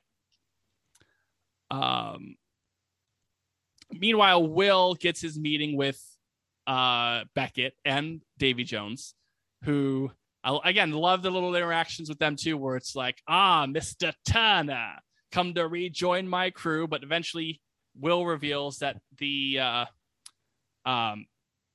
plan is to, possibly release Calypso. He's overheard that. And, Jones is adamant that cannot happen. She was put, she was held together. She was bound for a reason that would be disastrous for all parties. And so they kind of schemed to lead him to the Brethren Court. Eventually, I just want to get to the scene where there's sort of a, Will makes his way back to the Pearl or whatever. And in this whole sequence, and sort of like eventually we kind of see that someone is leading barrels to for Beckett to follow. It's like a crumb trail or a trap. We eventually reveal it's Will trying to lead him to the Brethren Court, and we get this scene again with Jack and actually that's earlier. I forgot that's what it is. I mixed up my scenes, excuse me. But I want to talk about that scene because again, I think this is where we get sort of the peak, like Jack has his agenda and he's doing things so purposely, right? Like he's not kicking Will off the ship because like, okay, he doesn't want to follow the Brethren Court. He knows Will is going to be picked up by Beckett and his crew and knows that he's going to, find a means to turn him into to Jones and to reveal to Jones that Jack Sparrow is still alive, right? And I like the scene between the two of them and the kind of their relationship sort of between these three movies. It is fun. I just like that scene. Yeah. I apologize to the audience. I totally mixed up the order of sequences. So no. I mean, one of the things that actually is a fun takeaway from that, it's like, you just kind of get this like calm little in a room conversation scene with Davy Jones that isn't quite like, it's really not like a big VFX scene. Like it's not like, it's just kind of like a conversation scene between everybody. It's really good. Yeah. Yes. Cause I don't need to correct myself anymore. But this is all leading up to the actual Brethren Court and sort of the meeting of the minds of everybody.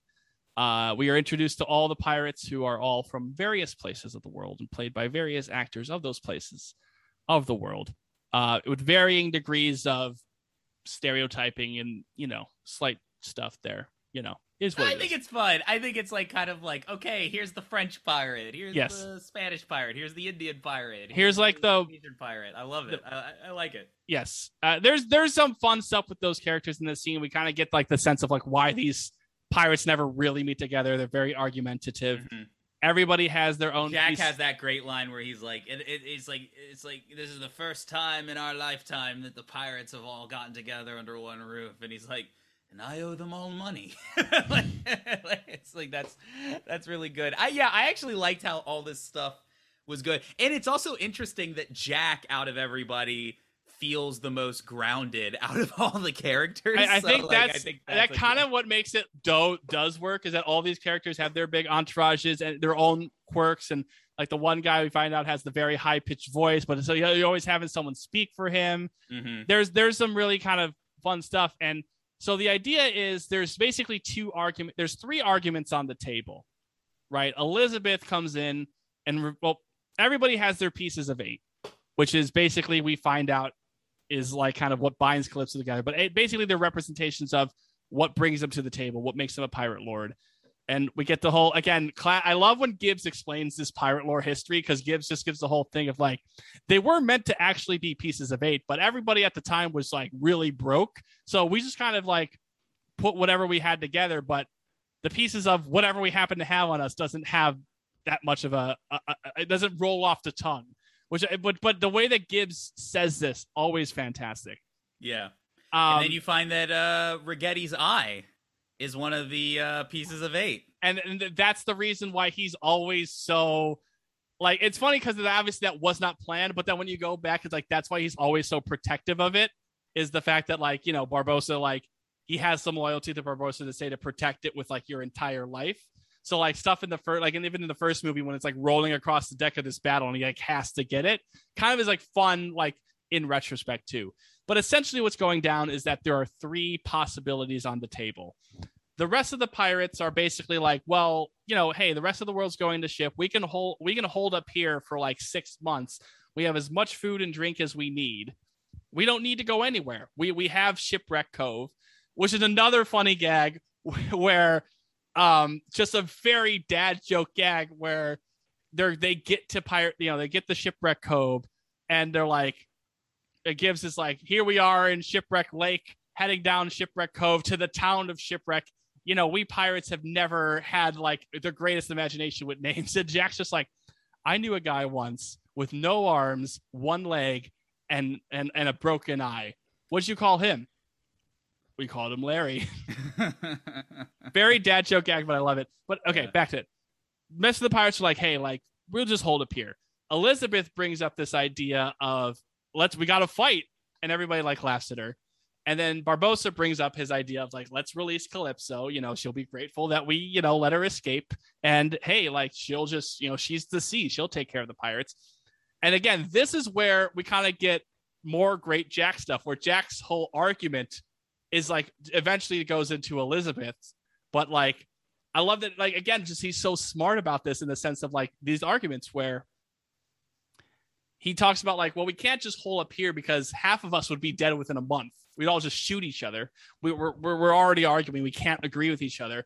And Barbossa's plan is dumb because, releasing Calypso is like a wild card that we don't know what's going to happen with that. And spoiler alert, he's right. And basically it's like, we have to fight because again, his whole purpose is to get on Jones's ship. And he knows that the one thing that will get him on Jones's ship is a direct confrontation between the two ships. So he doesn't actually agree with fighting. He's just out for himself, but it just works in the whole scheme of things. I love Jack in this movie. I really do. Mm-hmm. Yeah, agreed. And we get to, this is where we get the introduction of Keith Richards as Jack's father, the reintroduction of the Keys dog, inexplicably. Even sea turtles, mate. Rigetti and Pintel point out how ridiculous it is in the Sea Turtles, mate. And they essentially, Jack's dad, Captain Teague, is the keeper of the Pirate Code, which is actually a book, a giant book, which, happens to just be a set of guidelines as we establish. But the code says that only the Pirate King can declare war. And we haven't had a Pirate King in ages because, again, as Gibbs explains, the Pirate King is elected by a vote, and every pirate always votes for themselves. So Jack, of course, in his ever smartness, brings up the vote. And as planned, everybody votes for themselves, including Elizabeth, except Jack. And Jack is the one who votes for Elizabeth, making her the king of the pirates. Which I think is a really good place for her character to end up, even by accident. It's just for everything that she was and obsessed with pirates and kind of, acting pirate-ish in those first two movies, to her to be the actual leader and to grow up and watching that character grow up into this role is super fun to me. I really like where her character ends up. And of course, the Pirate Code is law. And if she declares war, then war is on. Yeah. No, I mean, it was always kind of like the little wrinkle that they add to it that feels earned. Like it really does. And I really think that like where Elizabeth ends up feels like it's a great arc and a great, leadership of her character. And it's almost like she's kind of like, to a degree, not directly in her father's footsteps of becoming governor, but becoming like a leader of people and a leader of men and women, that like she is her father's daughter, but just on a grander scale. Yeah. It's interesting because, like, I mean, and it follows up on just the arc of that character where she was always the one who was more enamored, or at least interested and fantasized about that lifestyle more than anybody else. So it's just, and I also think fulfill that role. And I also think that she is a character that we've seen in the past can be that leader. It's just like to take the chance that she knows is kind of risky, but like when you go back to the first movie and like, her tricking of Jack with drinking the rum and then burning everything up, knowing that like a ship would find her and eventually getting back to Norrington, as much as she wants to kind of escape that, like that type of character stuff, it directly leads to this. And the type of character that she's presented herself in the first two movies directly leads to that moment where she's the king and she declares war. and kind of like moving forward, we get like, you know, the scene with Jack and his father, where, you know, we find out their father and their discussion. How's mom? Holds up the shrunken head. Ugh. You know, that's fun. We get the great Elizabeth speech, which I remember very distinctly. My dad, after we left the movie, was like, "Oh, do you think she'll get nominated for an Oscar for that?" I'm like, "Probably not. Most likely not." But it is fun. It's good though. They will know what we can do. Very good father, and she gives it her all. She gives it her all. It comes back down to she was the character who had fantasized about this world, and now she's the one riling them up. Like, it's good stuff. And it's, again, to get the moment where everybody raises their flags, and they're all cheering and they're all on board, and then the Beckett and the Dutchman like show up, and then a billion other ships behind them, and everybody's spirits immediately deflate, and they're like, parlay. We get to the parlay guitar. You know what? Always a fan. It's good and it's fun. It's a funny thing. I don't know how I feel about this. How do you feel about this gag of the way they get Davy Jones on land? It's so dumb. Yeah, I don't know. Like, I'm like really? like that's all it takes? It's just buckets of water and he can do, like, I don't know. I don't know about that. The one thing I'll give is, like, the times that you could do that are so circumstantial that, like, I get it. That's like if you're doing it one time on this little tiny kind of like, not like a sandbar, I kind of get it. But the visual is really silly. Well, it's super silly. It just always bothered me because then I never felt like at any point in the last movie I ever wondered, like, well, what would happen if he stepped on land? Now that's all I thought about. Like, I'm like, well, what if he fell over when he's trying to walk? Like, what if he tripped on the bucket? Like, he didn't take the big step. He just fell. When he just I don't know. Like, that was a little silly. That may have stretched it a little bit too much for me. Yeah, a little bit. But essentially, there's a trade made in that, like, Jack is given to Jones. Bargaining is had, but the fact of the matter is, it still looks like a fight is going to happen at some point or another, you know. But it's just sort of this temporary little truce. But again, Jack is eventually where he wants to be. He's in the brig of the Dutchman. Barbossa still has it in his eye to release Calypso out. We also have a scene where Jones visits Tia Dalma and they sort of like reminisce on their time together. We see human Jones with the beard, you know, Bill Nighy, just a little moment outside the makeup, but they're sort of like, you know, they're the star-crossed lovers, but Jones still feels hurt and dragged away. And to a degree, you know, Jones, again, at this point is kind of renewed with a sense of purpose where it's like, well, I'm Davy Jones and I can, you know, do what I want. And we're kind of getting to that moment fairly soon. But we got to talk about the release of Calypso. Yeah, this is the problem of this is the thing. To this day, this is like the one scene in this movie where I'm really like, oh boy. You and I have over the years have often, this is like the number one thing, like, we have always agreed on, that this is no good. Like, it's already weird enough just in practice and in storytelling, but let's just face it, the visual that it's just a giant, it's so bizarre. It's so weird. The one fun part about this scene, the one fun part about this whole sequence where they're releasing, right? So the Rigetti thing? I'll get to that there's two parts of it, but they basically, like, Barbossa's whole purpose on the parlay was Jack's like little like hanging earring thing from his hat is his piece of 8. And so, like, he sort of like has this moment where he like kind of like, you know, comes at Sparrow and like sort of like upset, like pretending to be upset about like all the stuff that's led to this. And he cuts the thing off and the monkey grabs it. And eventually, like, he's like, we're going to release Calypso. That is our one shot at this. We don't have enough of an army to do it, but, you know, Calypso can just, you know, wipe them out with a tidal wave. It's fine. So the one part I love about this scene is the fact that Barbossa like has the thing like, what's the ritual to release Calypso? Well, it's like you need to say these words, like you need to burn the pieces of 8.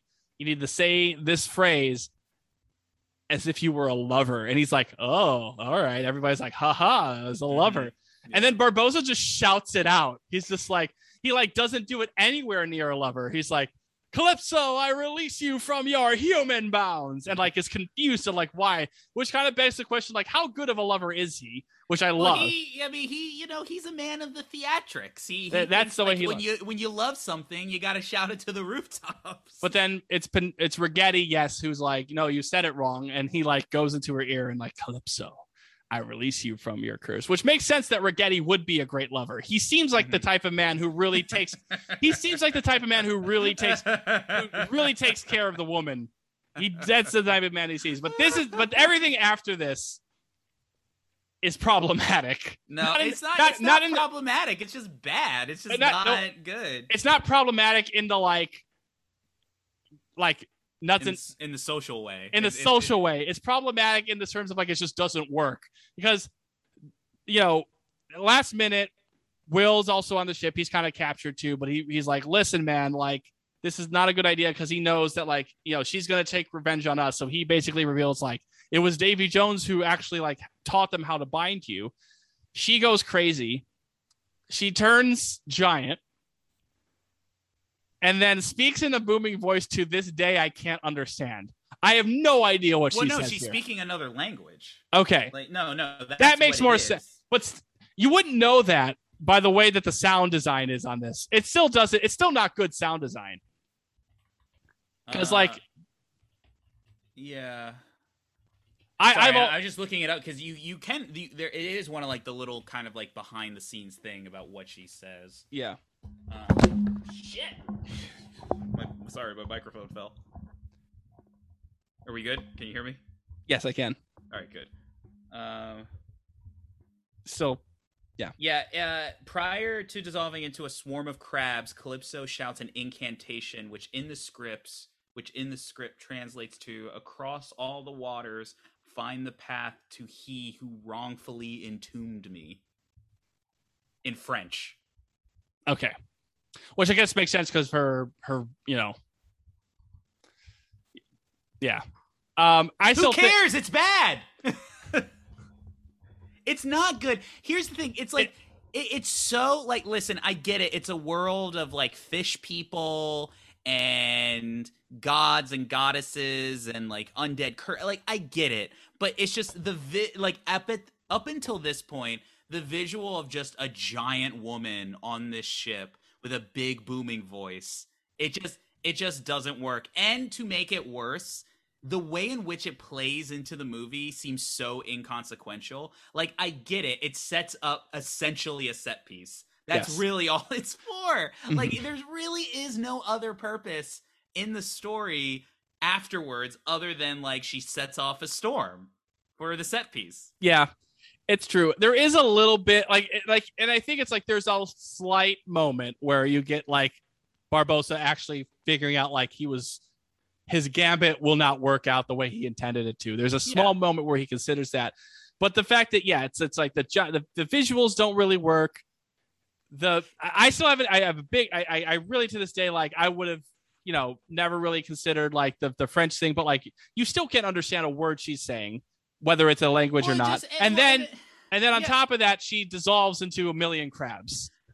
And then it's just kind of like everybody's like, well, I guess that was weird. Like, what do we do? Let's have a big speech. The thing is that like, I don't want to make it seem like they're idiots. I understand what they're doing. And they're trying to do this thing where they're trying to like thread this needle of how does the supernatural legend world of pirates fit into like the real world of pirates. And I guess what they're trying to do is like, nobody can rely on these legendary tricks. It really is up to the pirates to do them themselves. And in so many ways, the movie does get that point across. I get that, but it's just such an elaborate, messy, like like it just feels like a huge inconsequential thing that happens in the film. Indeed.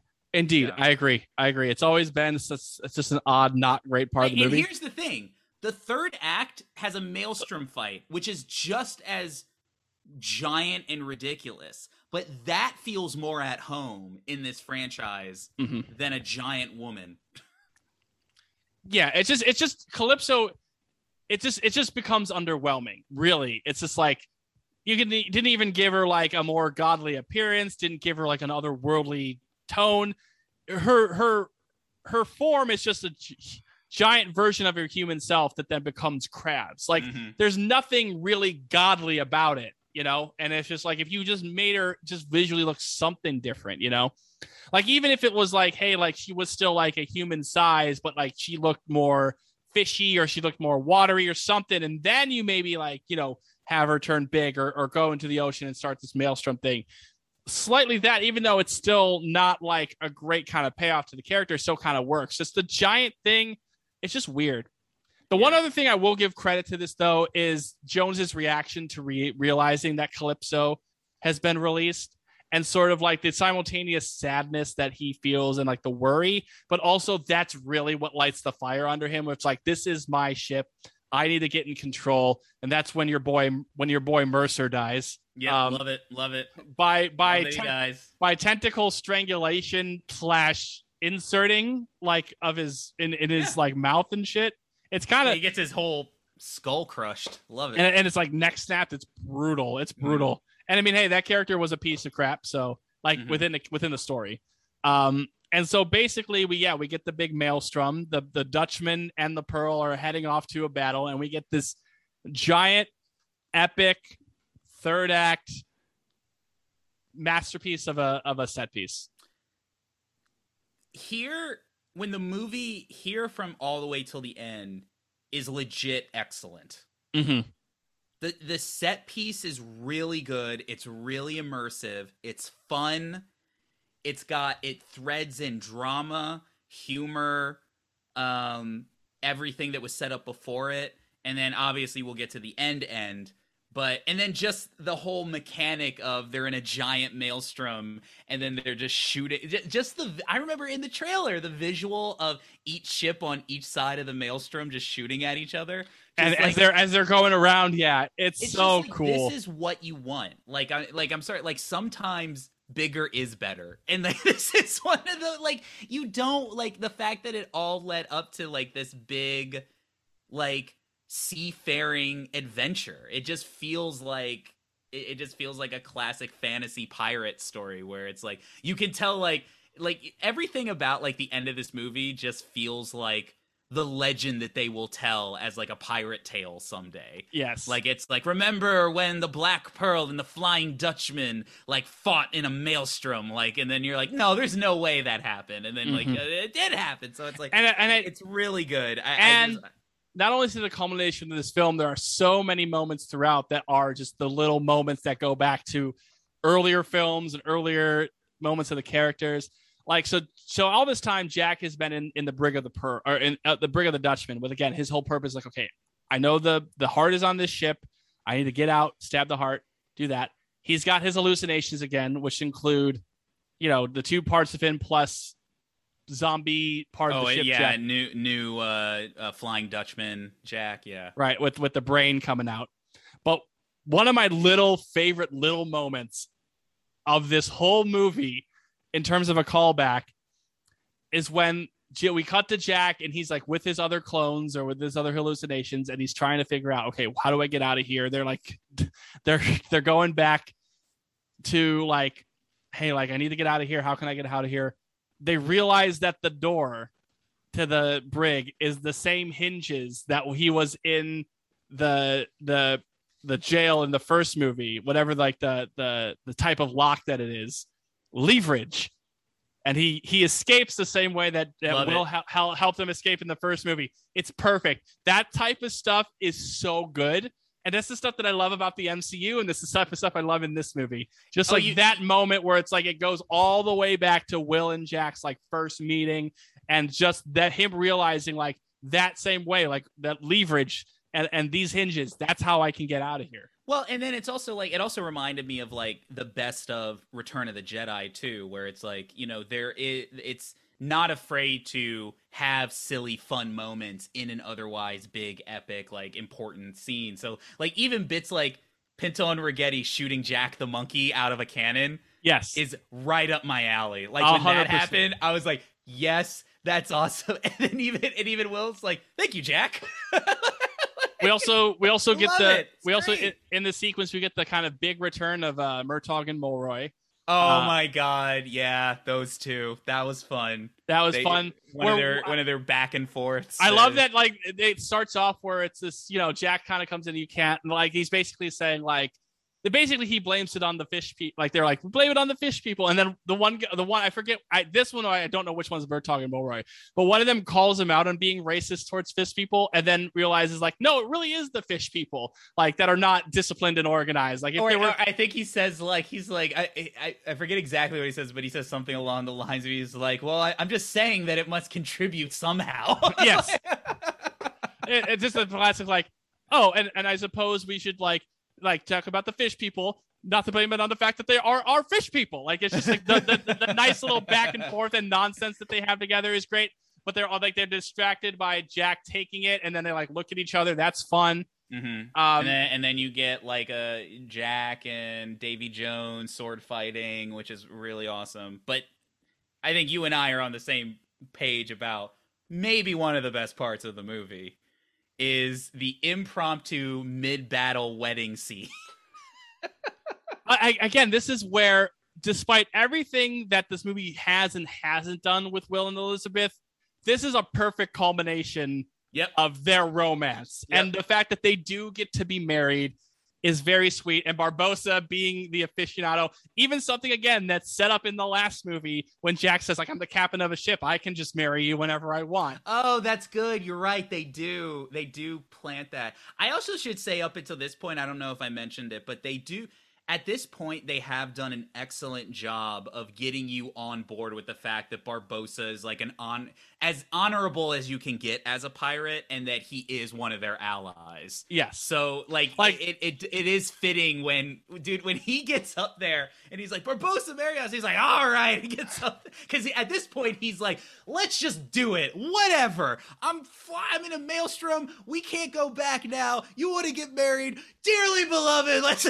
He just goes for it. I think what it is really too is like, again, like I think what really works about Barbossa is that he had this gambit with Calypso, which at the end of the day was for a good cause. It was to help all these people. It didn't work, but he's still in the most like, well, we still need to beat these guys. Of course, like, Elizabeth, I don't think now is the best time. Like the whole, like, Barbossa trying to do the ceremony in terms of like killing all these other people.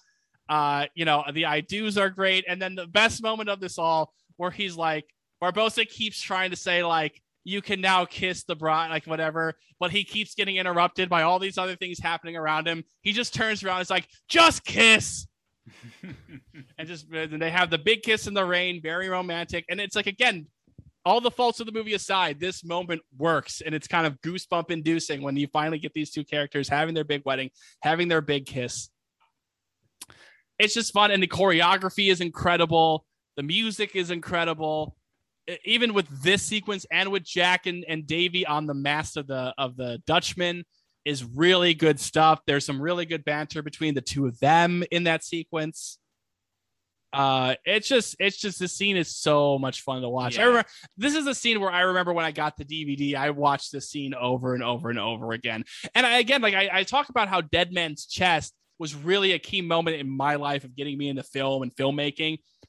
But this sequence overall is another big part of that, because I was just obsessed with how good this looked and how good this felt, and the momentum, the synergy of everything, all the storylines coming together.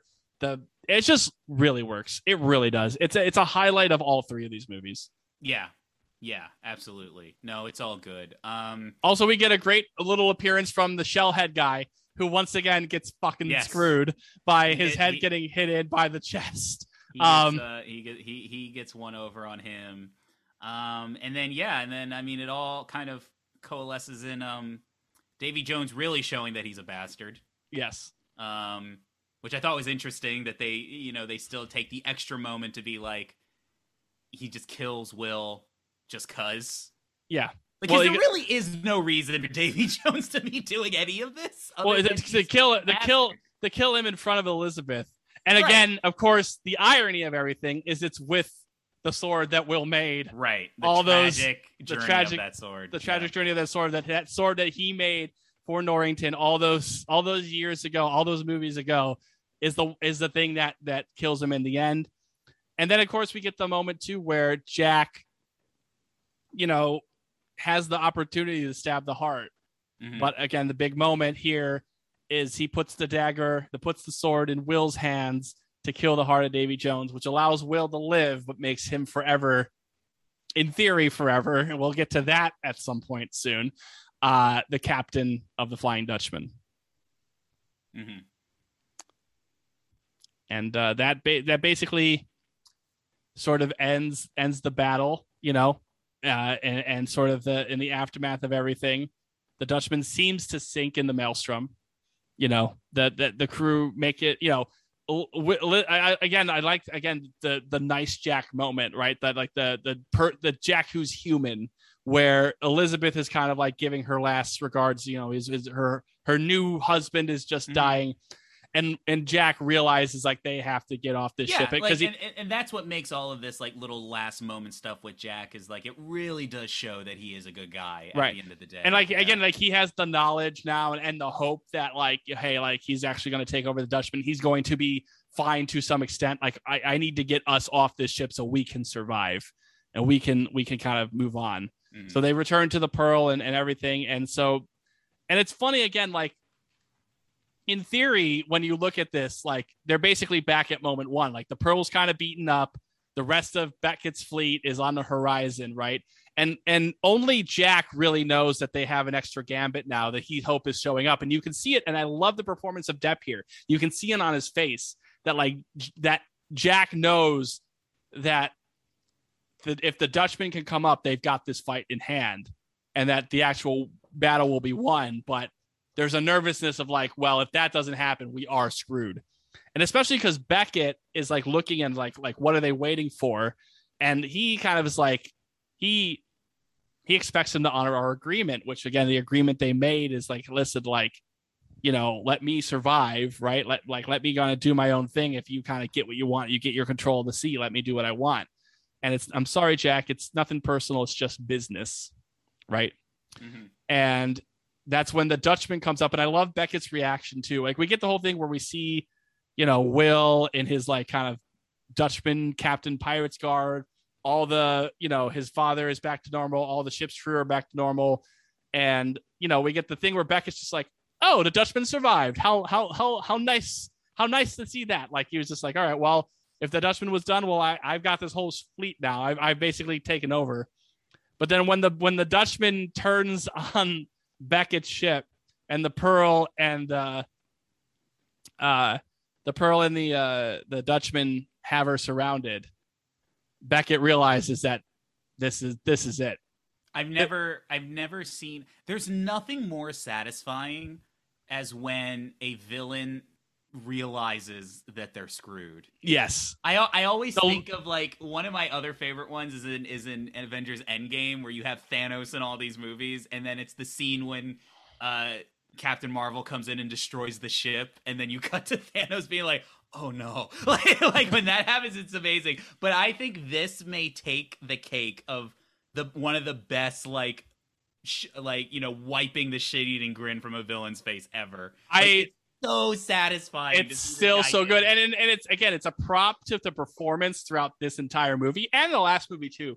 It's a really props to that performance of him being such a shithead throughout these movies and being like so confident in himself and that smarminess and just that presence throughout all of these moments with him, that moment when he realizes like, I am done, and he just repeats it's just good business line. It's so satisfying, and it does remain a great moment to this day. And eventually when like it's like everybody abandoned ship, everybody's like leaving, he kind of like just walks down the steps. I was always, again, another moment I was set, the ships fire on them, he walks down the steps like in slow motion. Everything else is in slow mo, like going crazy around him, like exploding. Everything's just barely kind of missing him. He's walking down these stairs, pieces of wood are flying everywhere. He just kind of calmly looks at it, like, and then we just get the zoom in on his face as he kind of realizes he's dead, and that's it. He kind of has that life flash before his eyes, and even the little moment of, you see the East India Trading Company flag in the water, and just like kind of the explosion and sort of like almost like the blood that kind of ensurfaces it. It's these movies are underratedly beautiful in a lot of ways in terms of visually, especially like when gore kind of adds those little moments. Yeah, no, agreed. I mean, it's just, again, just a satisfying end to the villain. Mm-hmm. And it also like brings together kind of like the pirates and the mythology, and they're all getting back simultaneously at the bureaucrat. What's not to like about it? Absolutely.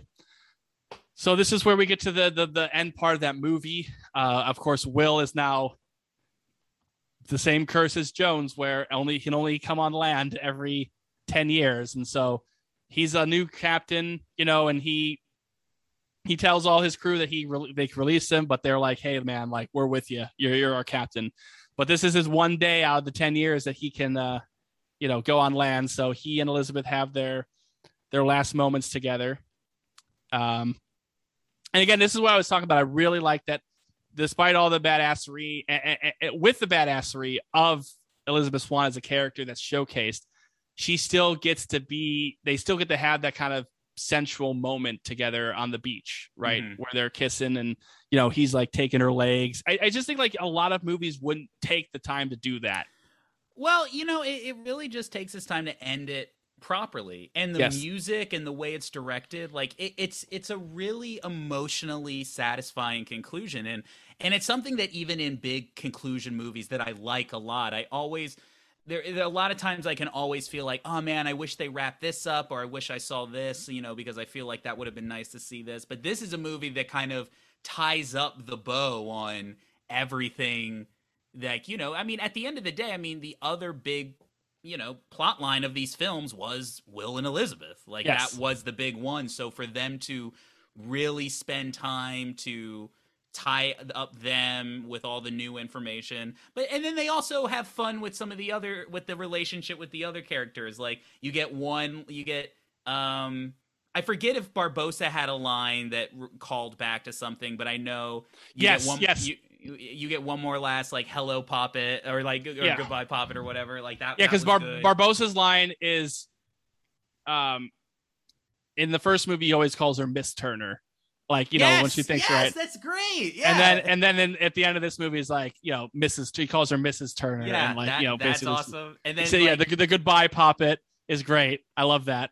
And and there's a really good distinction. You haven't seen this movie yet, but like in one of the later films, the way in which Jack kind of reacts to some of this more emotionally resonant stuff is doesn't work as well. But here, like, they make him like a guy who actually does like these people.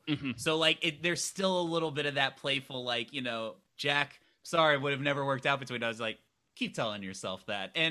But it's performed in a way where it's playful and like, there's not really the pretense of him trying to pull one over. It's just right. It's just him like caring, and it's a really nice, like, we know that this is going to be the end of these two characters, and at least for this trilogy. So it's a nice way to kind of send them off in the sort of the tragic, romance type of way that there's still like a nice moment between the two of them, and then something in the post credits as well.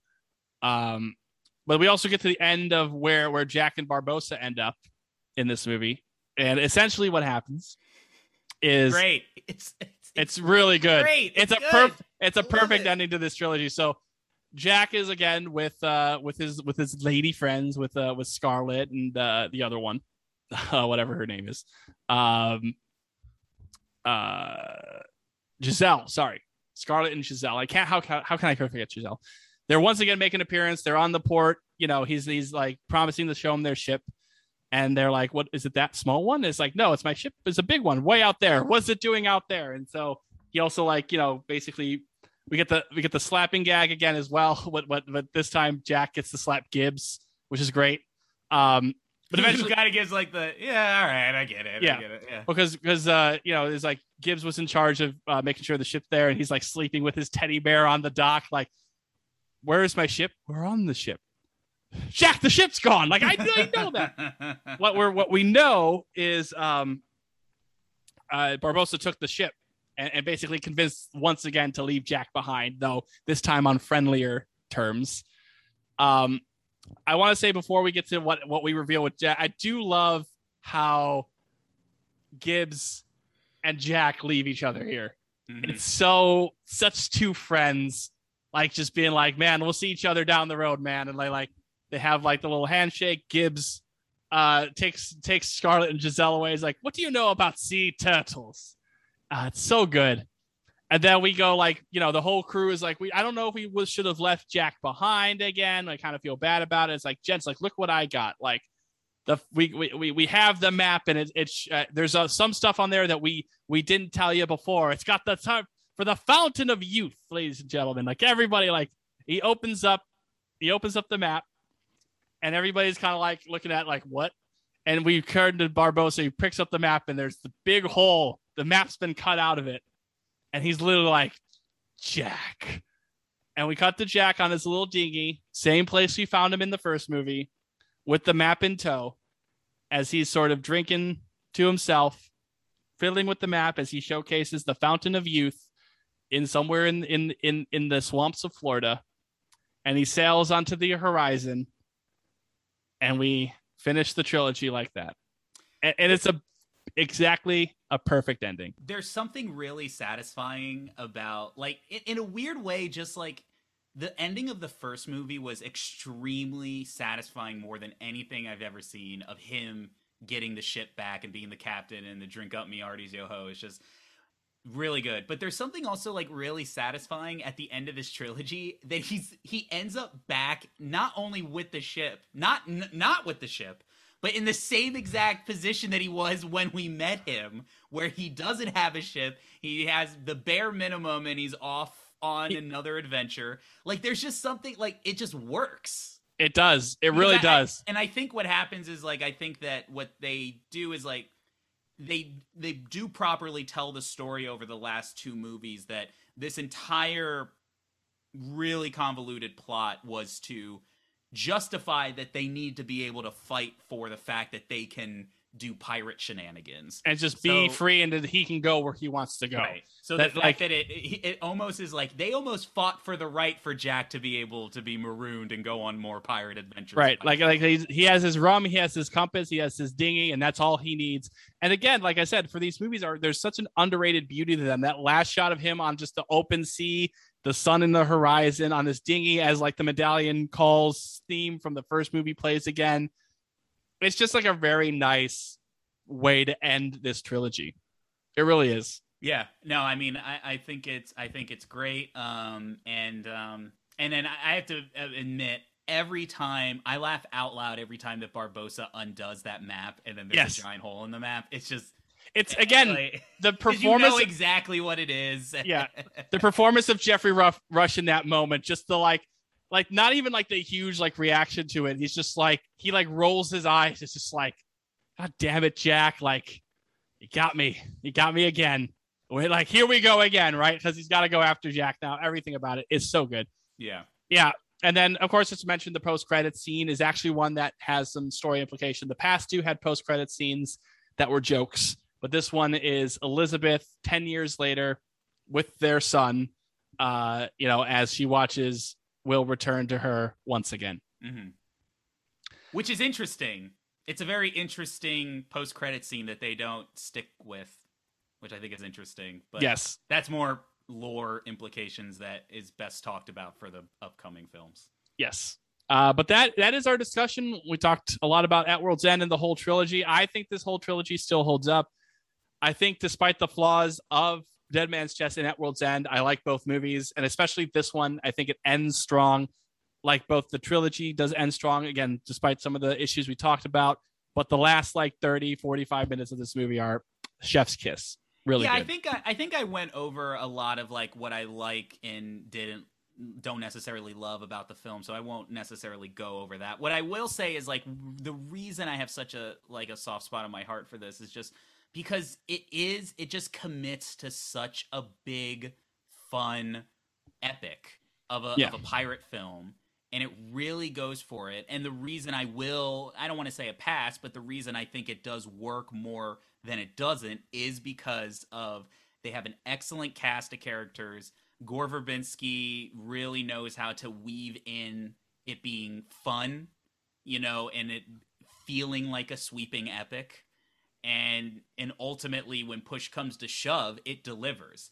Like, that's the thing. Like, the movie ends extraordinarily strong. And I do think that by the time you finish up this film, like, it just delivers everything that you have seen up until that point. And I think it really showcases, again, these three films especially showcases the unique voice and attitude and just feeling that these Pirates films elicit, especially this trilogy.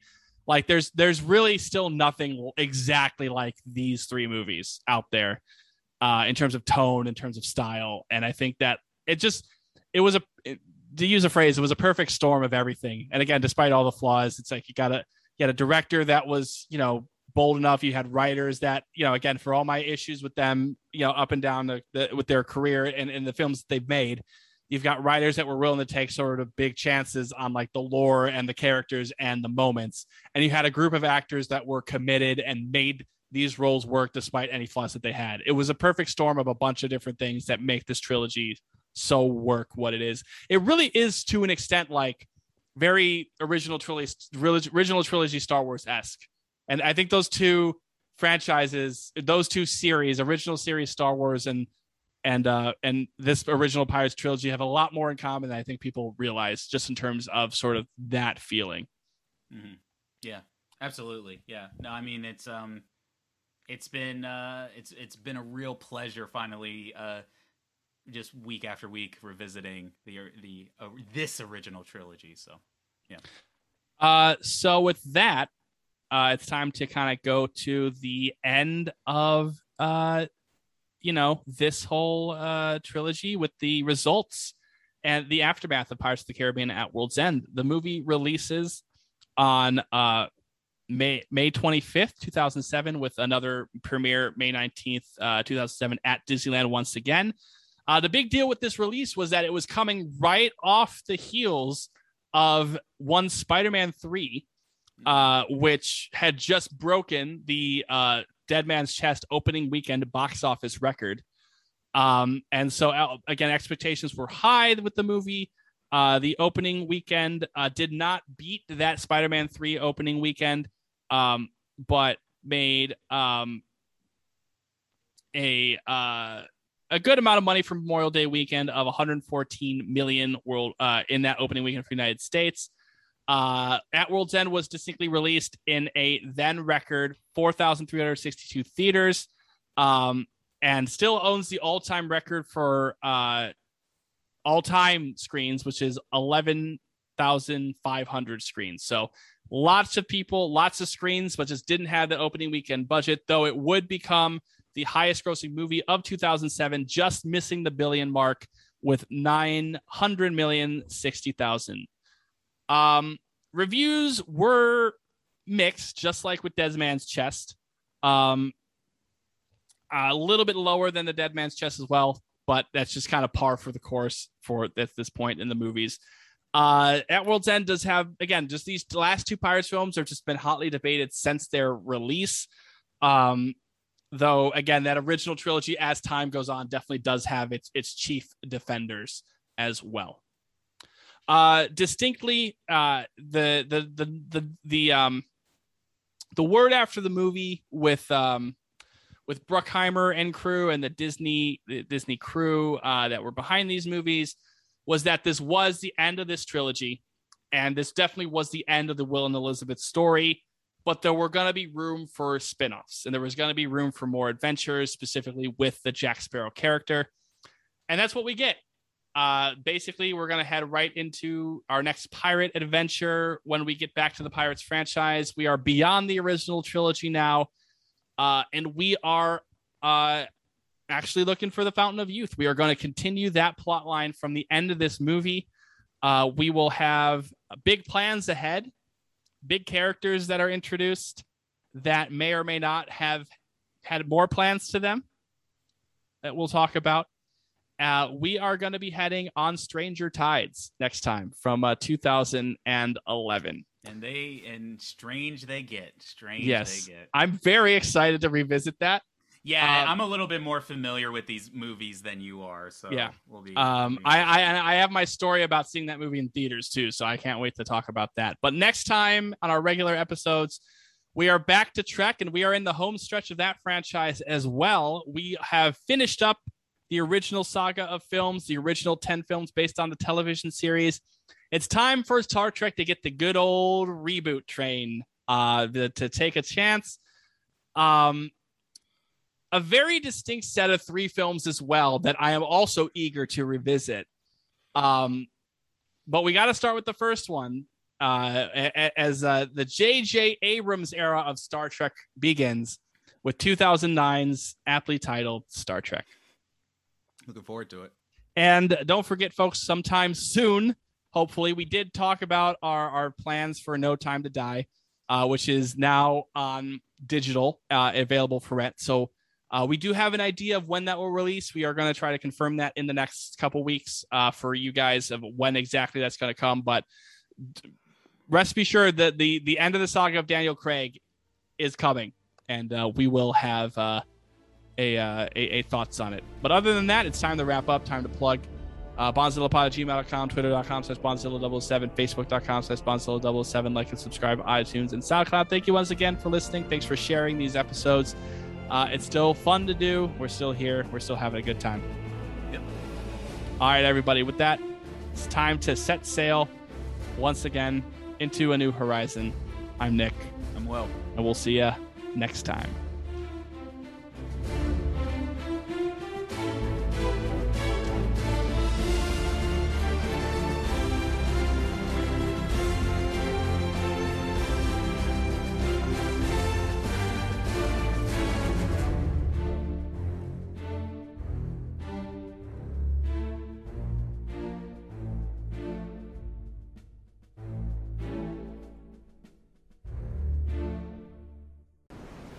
Hector! It's been too long, hasn't it? Aye. Ilha de Muerta, remember? You shot me. No, I didn't.